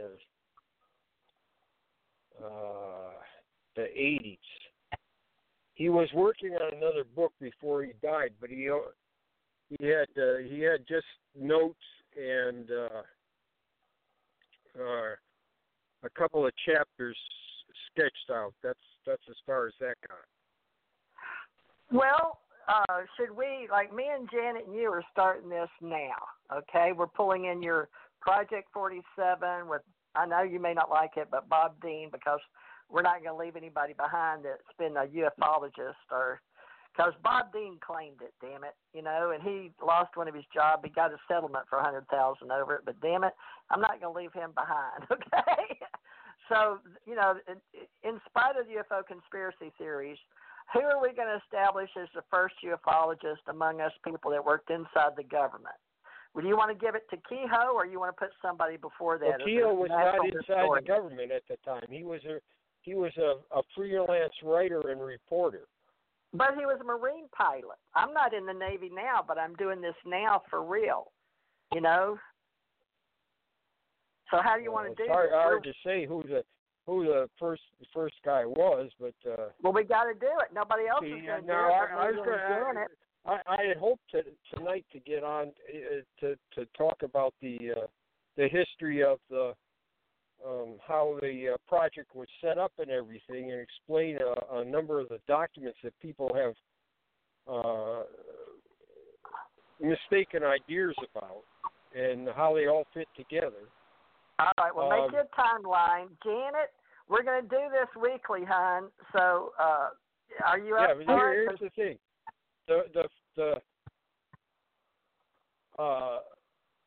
Now, when 47 hit, some of the first things that were said by the PIOs, bring one in here. If you got a flying saucer, bring one in here. That's one of the first things that they said. Okay. And then these are the public relations guys. On the 3rd of July,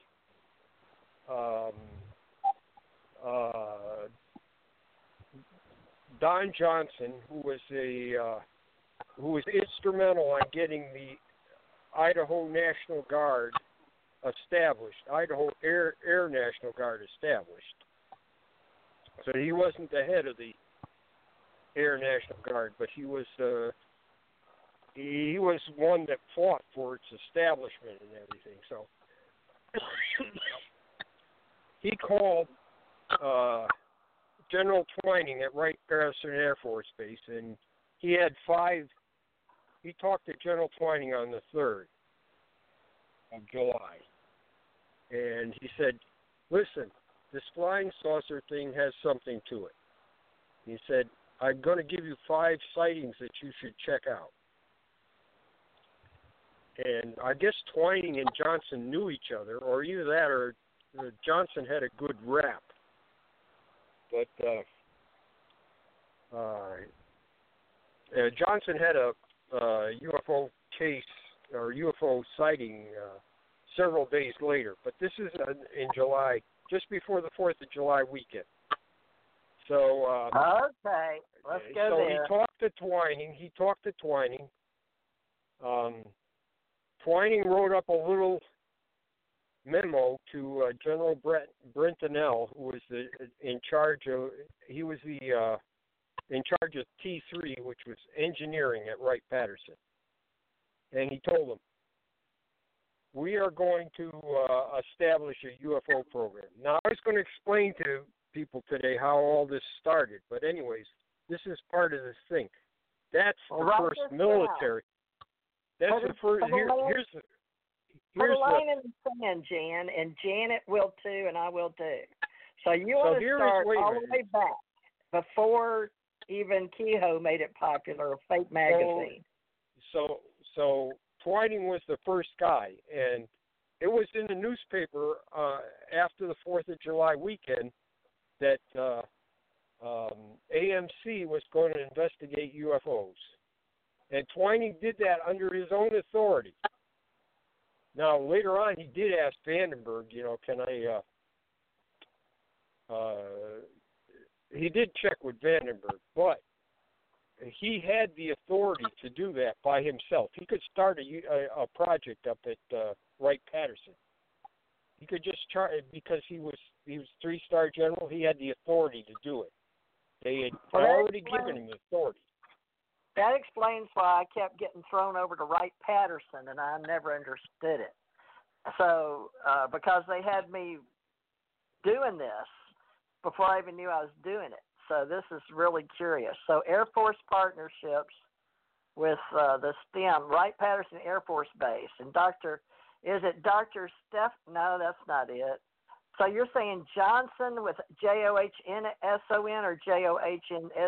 Because I'll have to go back and listen to this because I'm not writing nothing down. Don Johnson was the aviation editor for the Boise Statesman. There's more than one newspaper. The Boise Statesman newspapers. He was the aviation editor. So you're going to start the original UFO story back. Janet, he wants to get all this recorded proper because of all the infighting in the military about all this stuff, and you know how Stan had the SOM-1 with Robert Wood and all that stuff. Don, and I kept telling her it was going to go back to Bill Moore and stuff because there was a cover-up. But we got to prove that, Janet. So let's go I don't back. have to prove anything about Bill Moore. I know he's a faker. He admitted he was a faker. We don't need to prove anything. Okay. So, so we'll go back. Johnson was interested in UFOs from the very. He did one of the first articles on Kenneth Arnold. Kenneth Arnold. If you look in the Statesman newspaper, Kenneth Arnold is sitting at a drafting board, sketching out pictures of what he saw on the drafting board, and Don Johnson is interviewing him right there. So wow, Don Johnson. Okay, well, Janet, right? Make sure we got that. But everybody, so we're going to start with the. And Don Kenneth Johnson Arnold was in the National Guard, so he was a military man too, besides being an aviation editor. Yes, I report Air Force Falls. Okay, so he was a private pilot. Kenneth Arnold was a private pilot. So Kenneth Arnold was a private pilot. Now they give him credit in Wikipedia, whether you agree or not, because they won't let us change it. That's UK dudes or girls or whoever seem to run Wikipedia. But June 24th, 1947, Fred Johnson was a witness to Kenneth Arnold's squadron of flying saucers. So who's Fred Johnson?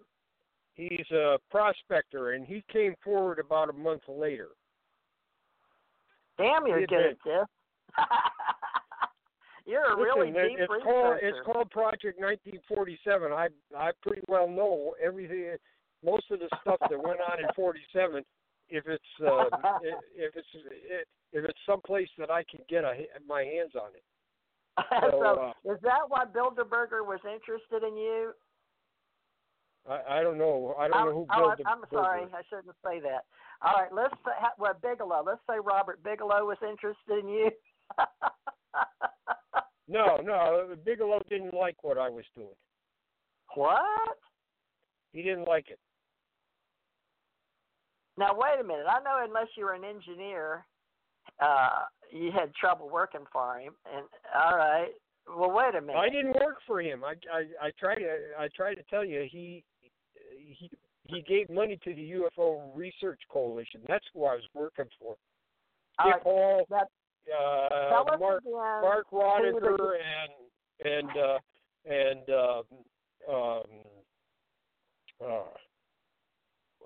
the head of MUFON, the founder of MUFON.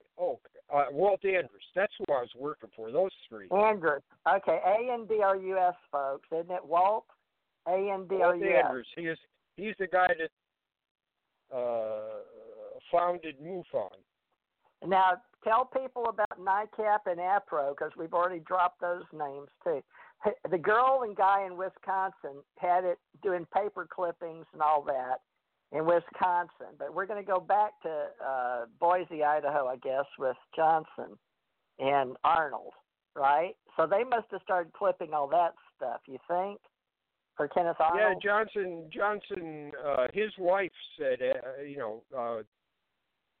James McDonald went out and talked to his wife, and his wife, because he was vocal about what he thought the Air Force should do and everything, and they went out and saw him and said, "Enough, shut up." So that's about that's I guess in the early 50s, and his wife gave Dr. McDonald some of the clippings that he had saved. He went around and, of course, his editor told him to get up in an airplane and go see if he could find a UFO. So on the 10th of July, and he had a camera, a movie camera, and he took a movie of this UFO. It's in Blue Book. He reported it to Blue Book. Now the film, when they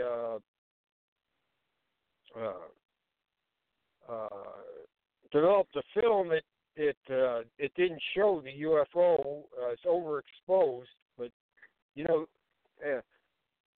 with today's technology, if we still had that film, we could probably do something with it.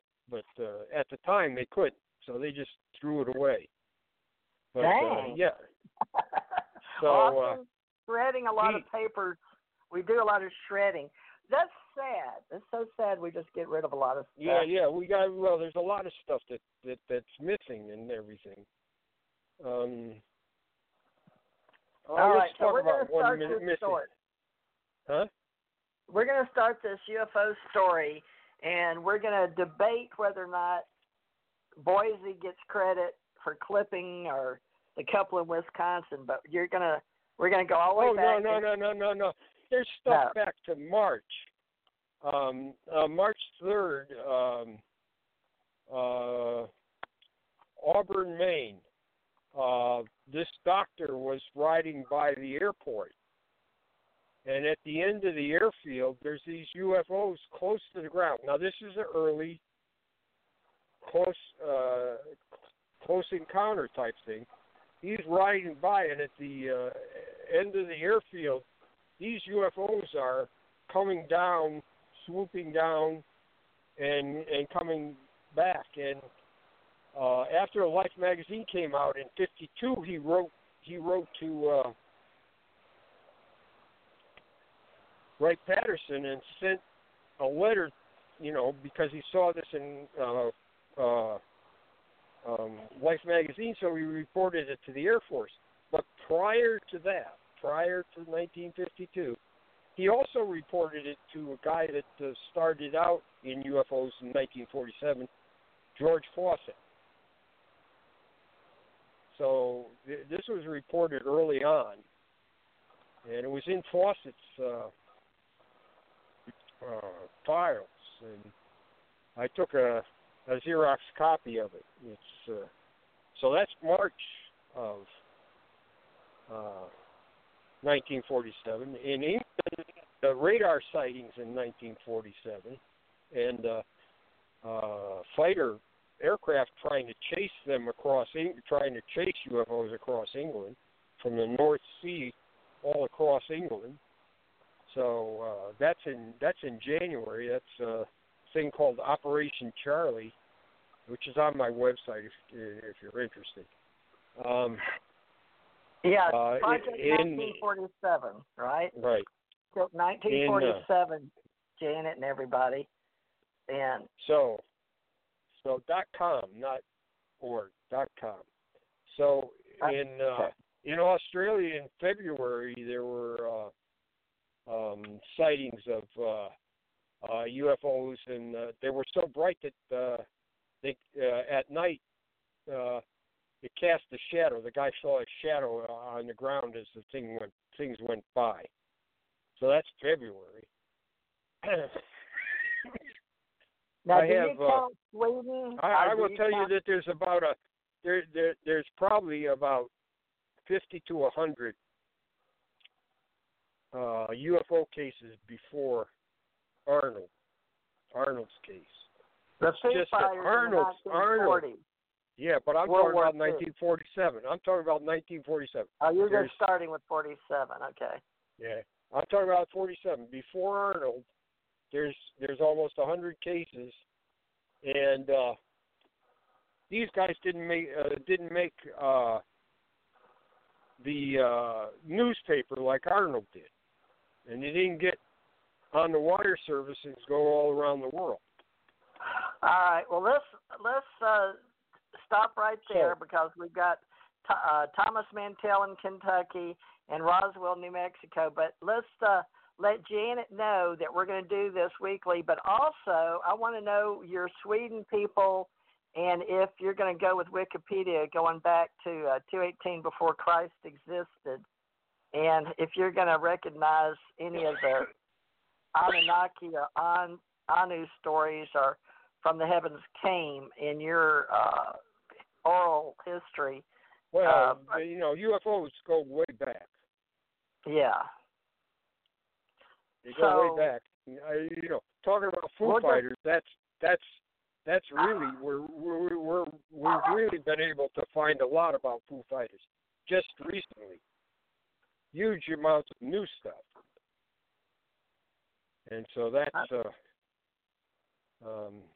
I just put something on my website the other day. If you go to UFO reports and look at 1945, there's something about crystal balls on there, or silver balls. I'm sorry, from the 12th Tactical Air Command. I just put that on, and that's one of the first things official. Our clippings from the New York Times, but this is a official Army Air Force thing that talks about these silver balls, and there's not many documents that talk about them. Okay, did you cover the green balls too in 48? Did you cover the green balls too? Yeah, but I'm talking about during World War II. I'm talking about Foo Fighter era stuff. All right. Well, you've got it all documented properly on 1947, folks. Project 1947, and we'll get into a lot more names, but we're just trying to get started here really good because he's been doing this for years. He's lived it, studied it, breathed it, and Janet and I are picking up I don't know what to say, because she's working a lot on ancient history with her husband on Anunnaki books, and they're really, really good reads, and they're very well researched on the Anunnaki. So I want you to, we're going to divide it up, and you're welcome to make your own research. So right now, Wikipedia is going back to 2nd millennium BC. So in the paranormal anyway, in the UFO sightings, but they're never up to date. It's all based on all of us open source. So tune in and see if you can help us. Now, when do you want to return? Because we're going to run out of time here in a few minutes. What night did you decide and what time? Because this is very difficult. I can't do it next week because I'm going to be at the UFO History Group meeting out in Michigan, so I'll be unavailable. Okay. So next weekend I can't do anything, or next week I can't do anything. The week after that, sure. All right. So Janet, help me and let's decide. Me and Janet, when Janet and I have an agreement where we help each other 50%, so we both promote them on both Aquarian Radio, folks, just so you know. And mine is TJ Mars TT Radio. But I've started another one for our Allied Command Oregon Ascension Center and UFO Association, and I'm paying the bill on that. So we'll choose which ones to post, but we'll keep you guys informed of where the archives are. But this one goes out on Stitcher and Spreaker and FM Radio and Blueberry and I said iHeart, iTunes, which is now Apple. So we'll get it out there, and we'll keep working. It takes a little bit of work to decide how to get the base down of what we're doing, and each person has their own historical life. But I want to be sure and bring in the Bob Dean crew for the events because Janet's been promoting them for 7 years on my radio show. God bless her. She's gone to all of them and just really been out there helping people market and promote events. So, Janet, hopefully if we have one in 2020, I don't know if we're going to do it in Albuquerque or not, but we'll see if we can't get Jan because he's very highly respected. And our illustrious leader, director, Bruce Maccabee, recommended him, and so did Jan Harzan. So between the head of MUFON and the head of our UFO Association, he's probably the best archivist, ufologist in the world right now. And he does, recommend his colleagues in other countries. I might have to get off of here. Janet, any final words? Just love and blessings and aloha. Thanks for listening. We'll see you next time. All right. So, Janet, we'll miss this one with the history, but you've got your own, and we'll do our own book. But, folks, we'll mix and match some stuff here, compare notes, and then you do your research, too. But just know Jan Aldrich does have the trust and credentials and experience. I don't know what else to tell you except go to his website, project1947.com, right, Jan? Yes, that's correct. And we'll keep working with him. He's a good person. He's volunteering his time, and he's really worked hard. He got back in the clipping days with Barry Greenwood. Hey, is Barry going with you to that Michigan thing? No. He's sick right now, so he's got to get well first. Okay. Well, if you talk to him, send us regards. And everybody, please remember, my daughter came in and said that somebody up here at the Circle K on the corner donated some money to Mike Ringley at Revolution Radio, right here just outside my house, around the corner, because they listen to our shows, Janet. So there you go. You know what I'm saying? So we are making a difference in our own backyard, folks, right here in Gulf Breeze. So I saw the police officers last night using my Wi-Fi down there, 3 or 4 of them, listening to our show with Calvin Parker. He's real famous down here where I live. So we're doing our little part. So Janet's doing her part in Hawaii and all over the world. So we'll keep going and, just use what you can and leave the rest, just doing our part to archive and put it out there in oral. So, Jan, I think you're very good at this, and we don't know what all you know, but, we'll put it together, and if we bring up something, it's good it comes up at the time it does, right? Because a lot of people don't know, and I only know what I read or have experienced. But I'll go research and put together, because people love that Majestic 12. I think it's because it was on X-Files. I think it's because Hollywood got hold of it. You know what I'm saying? Hollywood and TV help us a lot get the basics, but not the real history.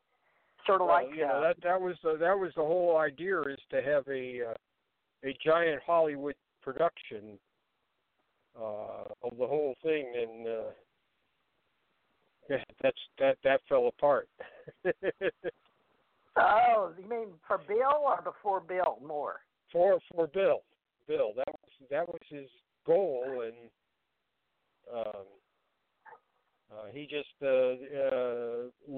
when he was scooped, he left the scene. Well, what about the aviary? Can we real quickly tap on the aviary for Janet and those listening? Half of the aviary is in belongs TTSA, and put off, and some of these other people were members of the aviary, so they keep showing up again. Well, tell people what TTSA is with Paul Benowitz. It's the to the Stars Academy of Arts and Sciences. How are they doing right now, in your opinion? Are they strictly Hollywood? It says it in the name, or what? Well, no. You got to understand. DeLong is an entertainer, and part of TTSA is they've got an entertainment section. So yeah, part of it's entertainment. I mean, and that's where he makes his money, is in entertainment. And despite all the thing about how much money has been spent and everything, he's holding this up almost by himself. He's put a lot of money into this. Wow. Well, he really believes in what he's doing. Yeah. Well, that's good. If I had it, I'd do it too. Hundreds of thousands of dollars. He's not. Well, God bless him. He's put his money where his mouth is. Let's put it that way. Well, you may not agree with him, but he's put his money where his mouth is. Well, hey, you took a stand. How about that? So I'm okay with entertainment. I like entertainment. I really like. But that's not the only thing he wants to do.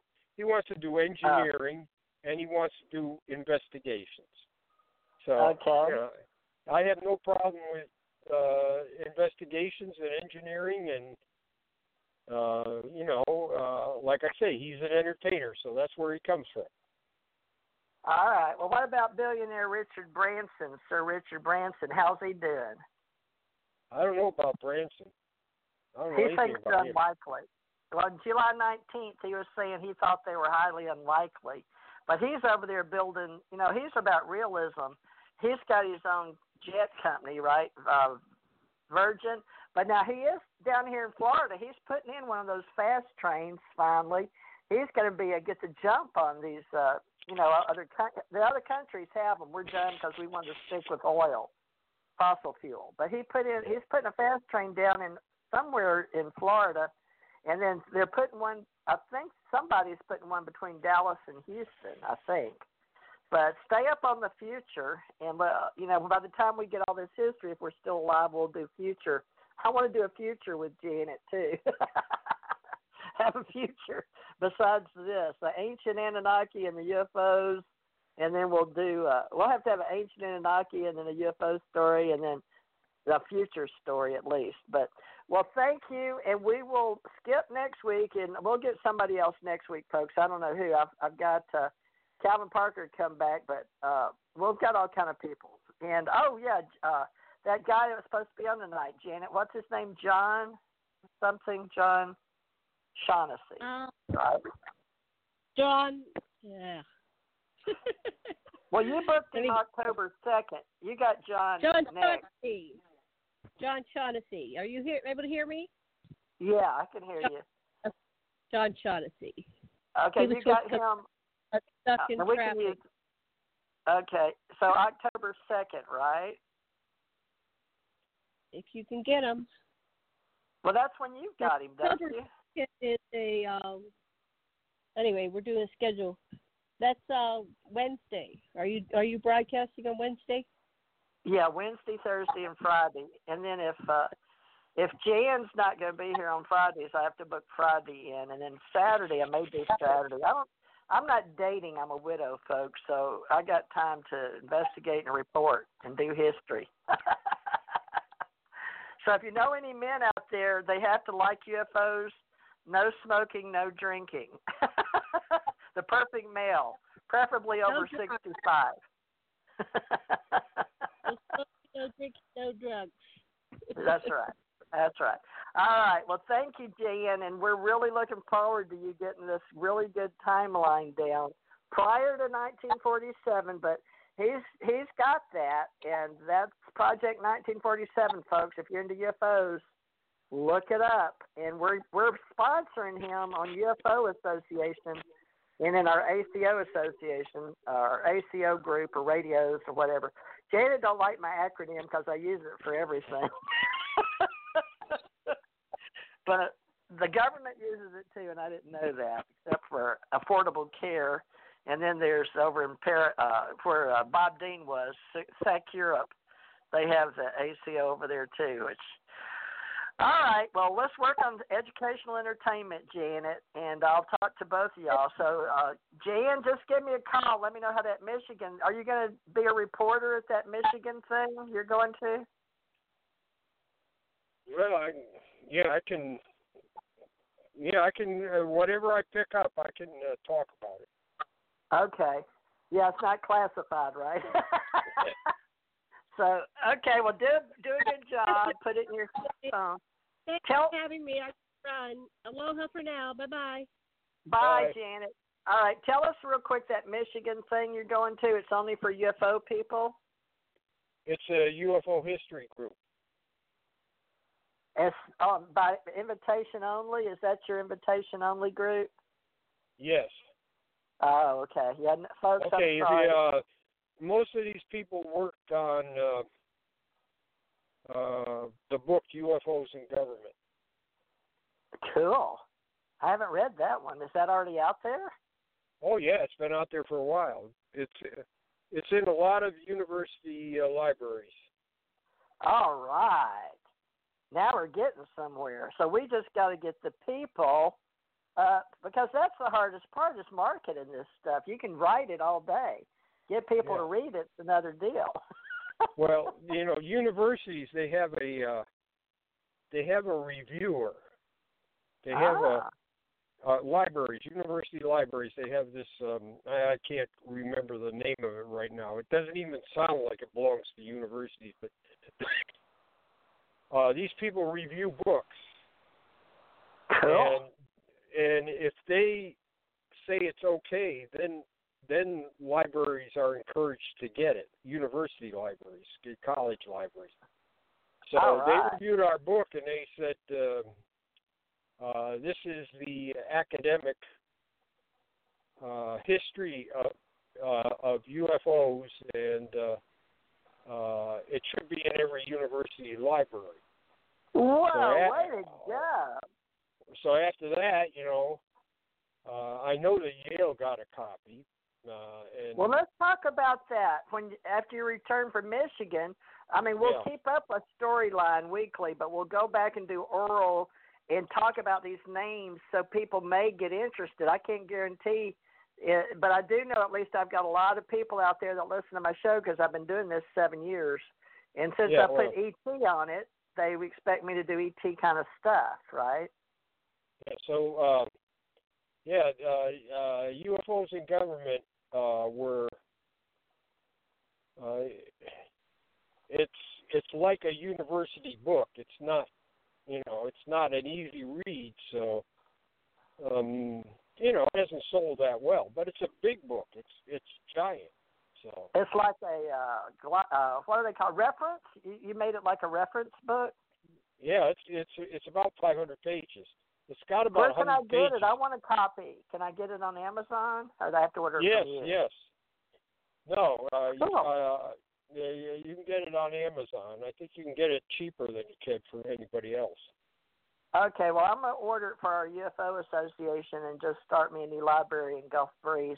I'll need to get it for the library here because I'm in Gulf Breeze, and I bet they don't have it. But I know Right. the lady that runs the library. So what's the name of it again? UFOs in Government by Michael Swords and Robert Powell. That's the main names on it. And then, it's got 10 people as authors, but do you they're have the a main book by ones. yourself? You have your own book? I have Project 1947 Preliminary Report, and Is it I a have, hard copy on Kindle or ebook? no, it's pretty well. It's a rarity now. It's hard to get. Can you I put think it on? somebody's trying it. I think somebody's trying to sell it for $250. Oh, that must be a hard read. So you don't put it on Kindle. Why don't you break it up in a series? No. and put it in parts? It's You don't rare. want to. It's nobody can. Nobody. There's no copies left. Nobody can. It's out of print. You have And to then start it there's all over again. UFOs and are ghost rocket documents. That's another one. And that's scanned, and I think it's on the internet somewhere. I don't have it on my site, but it is on the Ghost Rocket documents is on. That's yours, Ghost Rocket? That's mine You wrote too. it? Yep. Gosh. All right. Well, I got to catch up on you too. Gee, I'm starting all over again, folks, but that's okay. We all got to start somewhere. So help me build UFO Association, and we'll do the best we can in cyberspace. That's all I can do is try to pay for all this on radio and archives. Well, and we'll just keep going as we learn. Well, thank you. We're getting started, and then after you come back from this book thing, y'all be working on another one, I guess, and come back and we'll start it and try to start getting it in the libraries if they don't have it. It's going to be a long road for the American Library Association, but we'll just do our part. All right. Well, love and light. Thanks. And listen, we'll get everything you want on here. Don't you worry. We'll do this weekly, but, just stay alive. Play that song a lot, Staying Alive with John Travolta or Bee Gees, okay? Right. So, so Project 47 is my book. Oh, okay. And I'm working on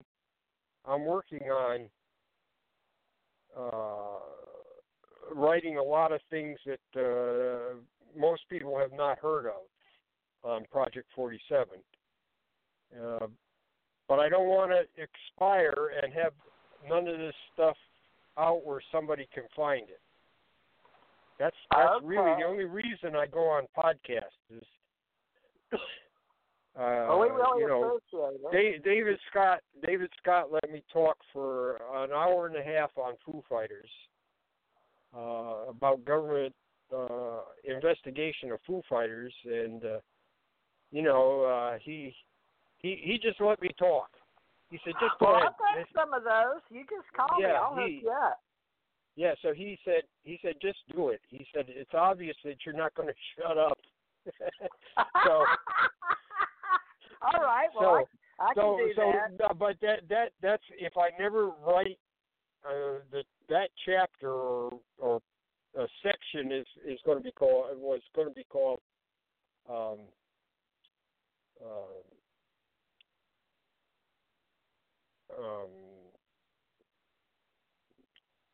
General Arnold, Colonel Chamberlain, Ruppelt, and the Foo Fighters. That's what that article was going to call, and so I outlined it for Dave Scott on his program, and so people ask me about history of government in Foo Fighters, and I tell them, go to that show. I said, I'm going to write it down, but if I don't stick around, it's there. Awesome. All right. And that's why I come on your show, and that's why I come on Erica's show, because we talk about these things. I went on, first thing I went on Erica's show, I talked about the people that worked at NICAP. Cool. like the 6 foot blonde Venetian, Diana Sinclair-Knopp, and she is actually 6'4", I think. And so I talked about Berliner and Hall and Gordon. And, Janet would have enjoyed all that. She likes that kind of stuff. So all they were and what they were like, and you can't find out very much about this. This is just from recollections, And I told her how the NICAP office was set up. It was set up in a couple of sections. It was on the fourth floor, and then it went to the third floor. So Barry Greenwood was the one that set that one up. He said, you're going to die before you ever talk about these people. And he says, nobody knows about them anymore. Almost all of them are gone. So you need to talk about these people. Well, give me a call anytime, and I'll hook you up. I'll just plug you up and record you. I've got plenty of recording hours. We talked about that, and then we talked about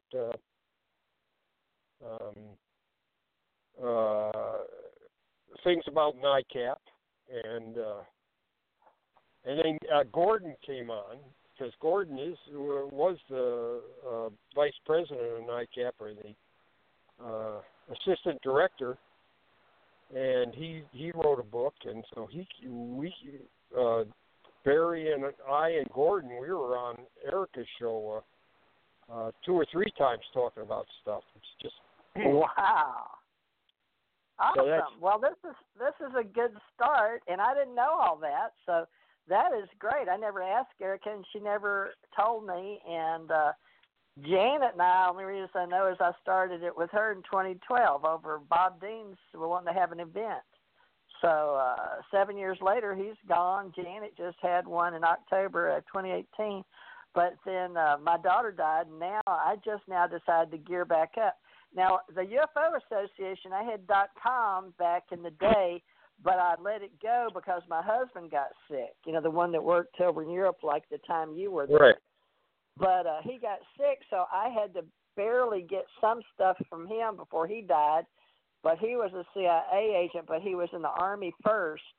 But since he took the pins out of the rifles that were going over to trade the hostages from Carter to Reagan swap over, he was part of that deal, but he was just a kid.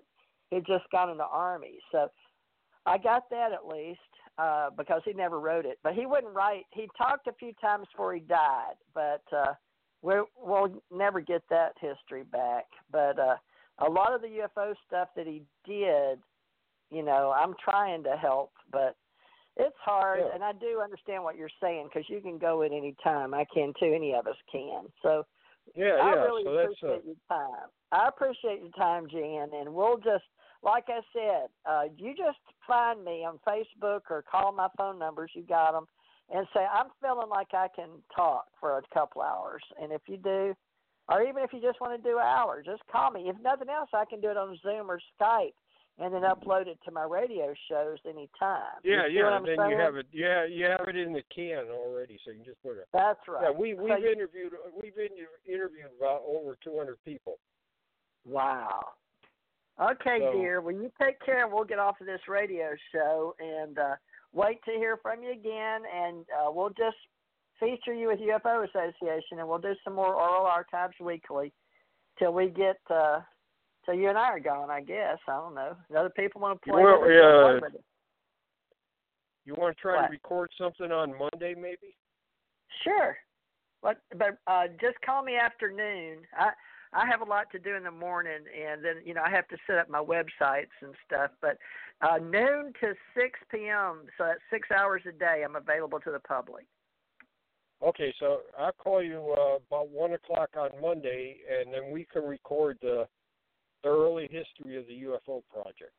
All right. Yeah, just name them and for their hour or two, and we'll just let you talk. I can introduce it or just say, okay. Yeah, and then you got it in the can, and so if you don't have any guests, you just put it on there. There you go. That's a smart thing. Okay, sounds good. We'll start Monday. All right, love and light, dear. I always say that. All right, thank you very much. We appreciate your time for UFO history, UFO Association. And I'm going to get those on UFO Association, folks. All right, here we go. I'm going to cut this off as soon as I can find the studio anyway. So thank you, Jan. Where's the studio? You wouldn't believe this, folks. That's where I operate in the sky most of the time. Let's see. Head in the clouds.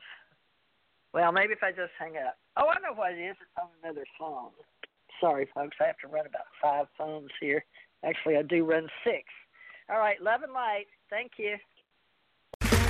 Okay, round 2. Name something that's not boring. A laundry? Ooh, a book club. Computer solitaire, huh? Ah, sorry. We were looking for Chumba Casino.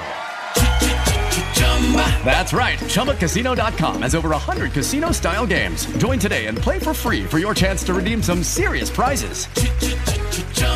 ChumbaCasino.com. No purchase necessary. Void where prohibited by law. 18+ terms and conditions apply. See website for details. With Lucky Land Slots, you can get lucky just about anywhere. Dearly beloved, we are gathered here today to... Has anyone seen the bride and groom? Sorry, we're here. We were getting lucky in the limo and we lost track of time. No, Lucky Land Casino, with cash prizes that add up quicker than a guest registry. In that case, I pronounce you lucky. Play for free at LuckyLandSlots.com. Daily bonuses are waiting. No purchase necessary. Void where prohibited by law. 18+. Terms and conditions apply. See website for details.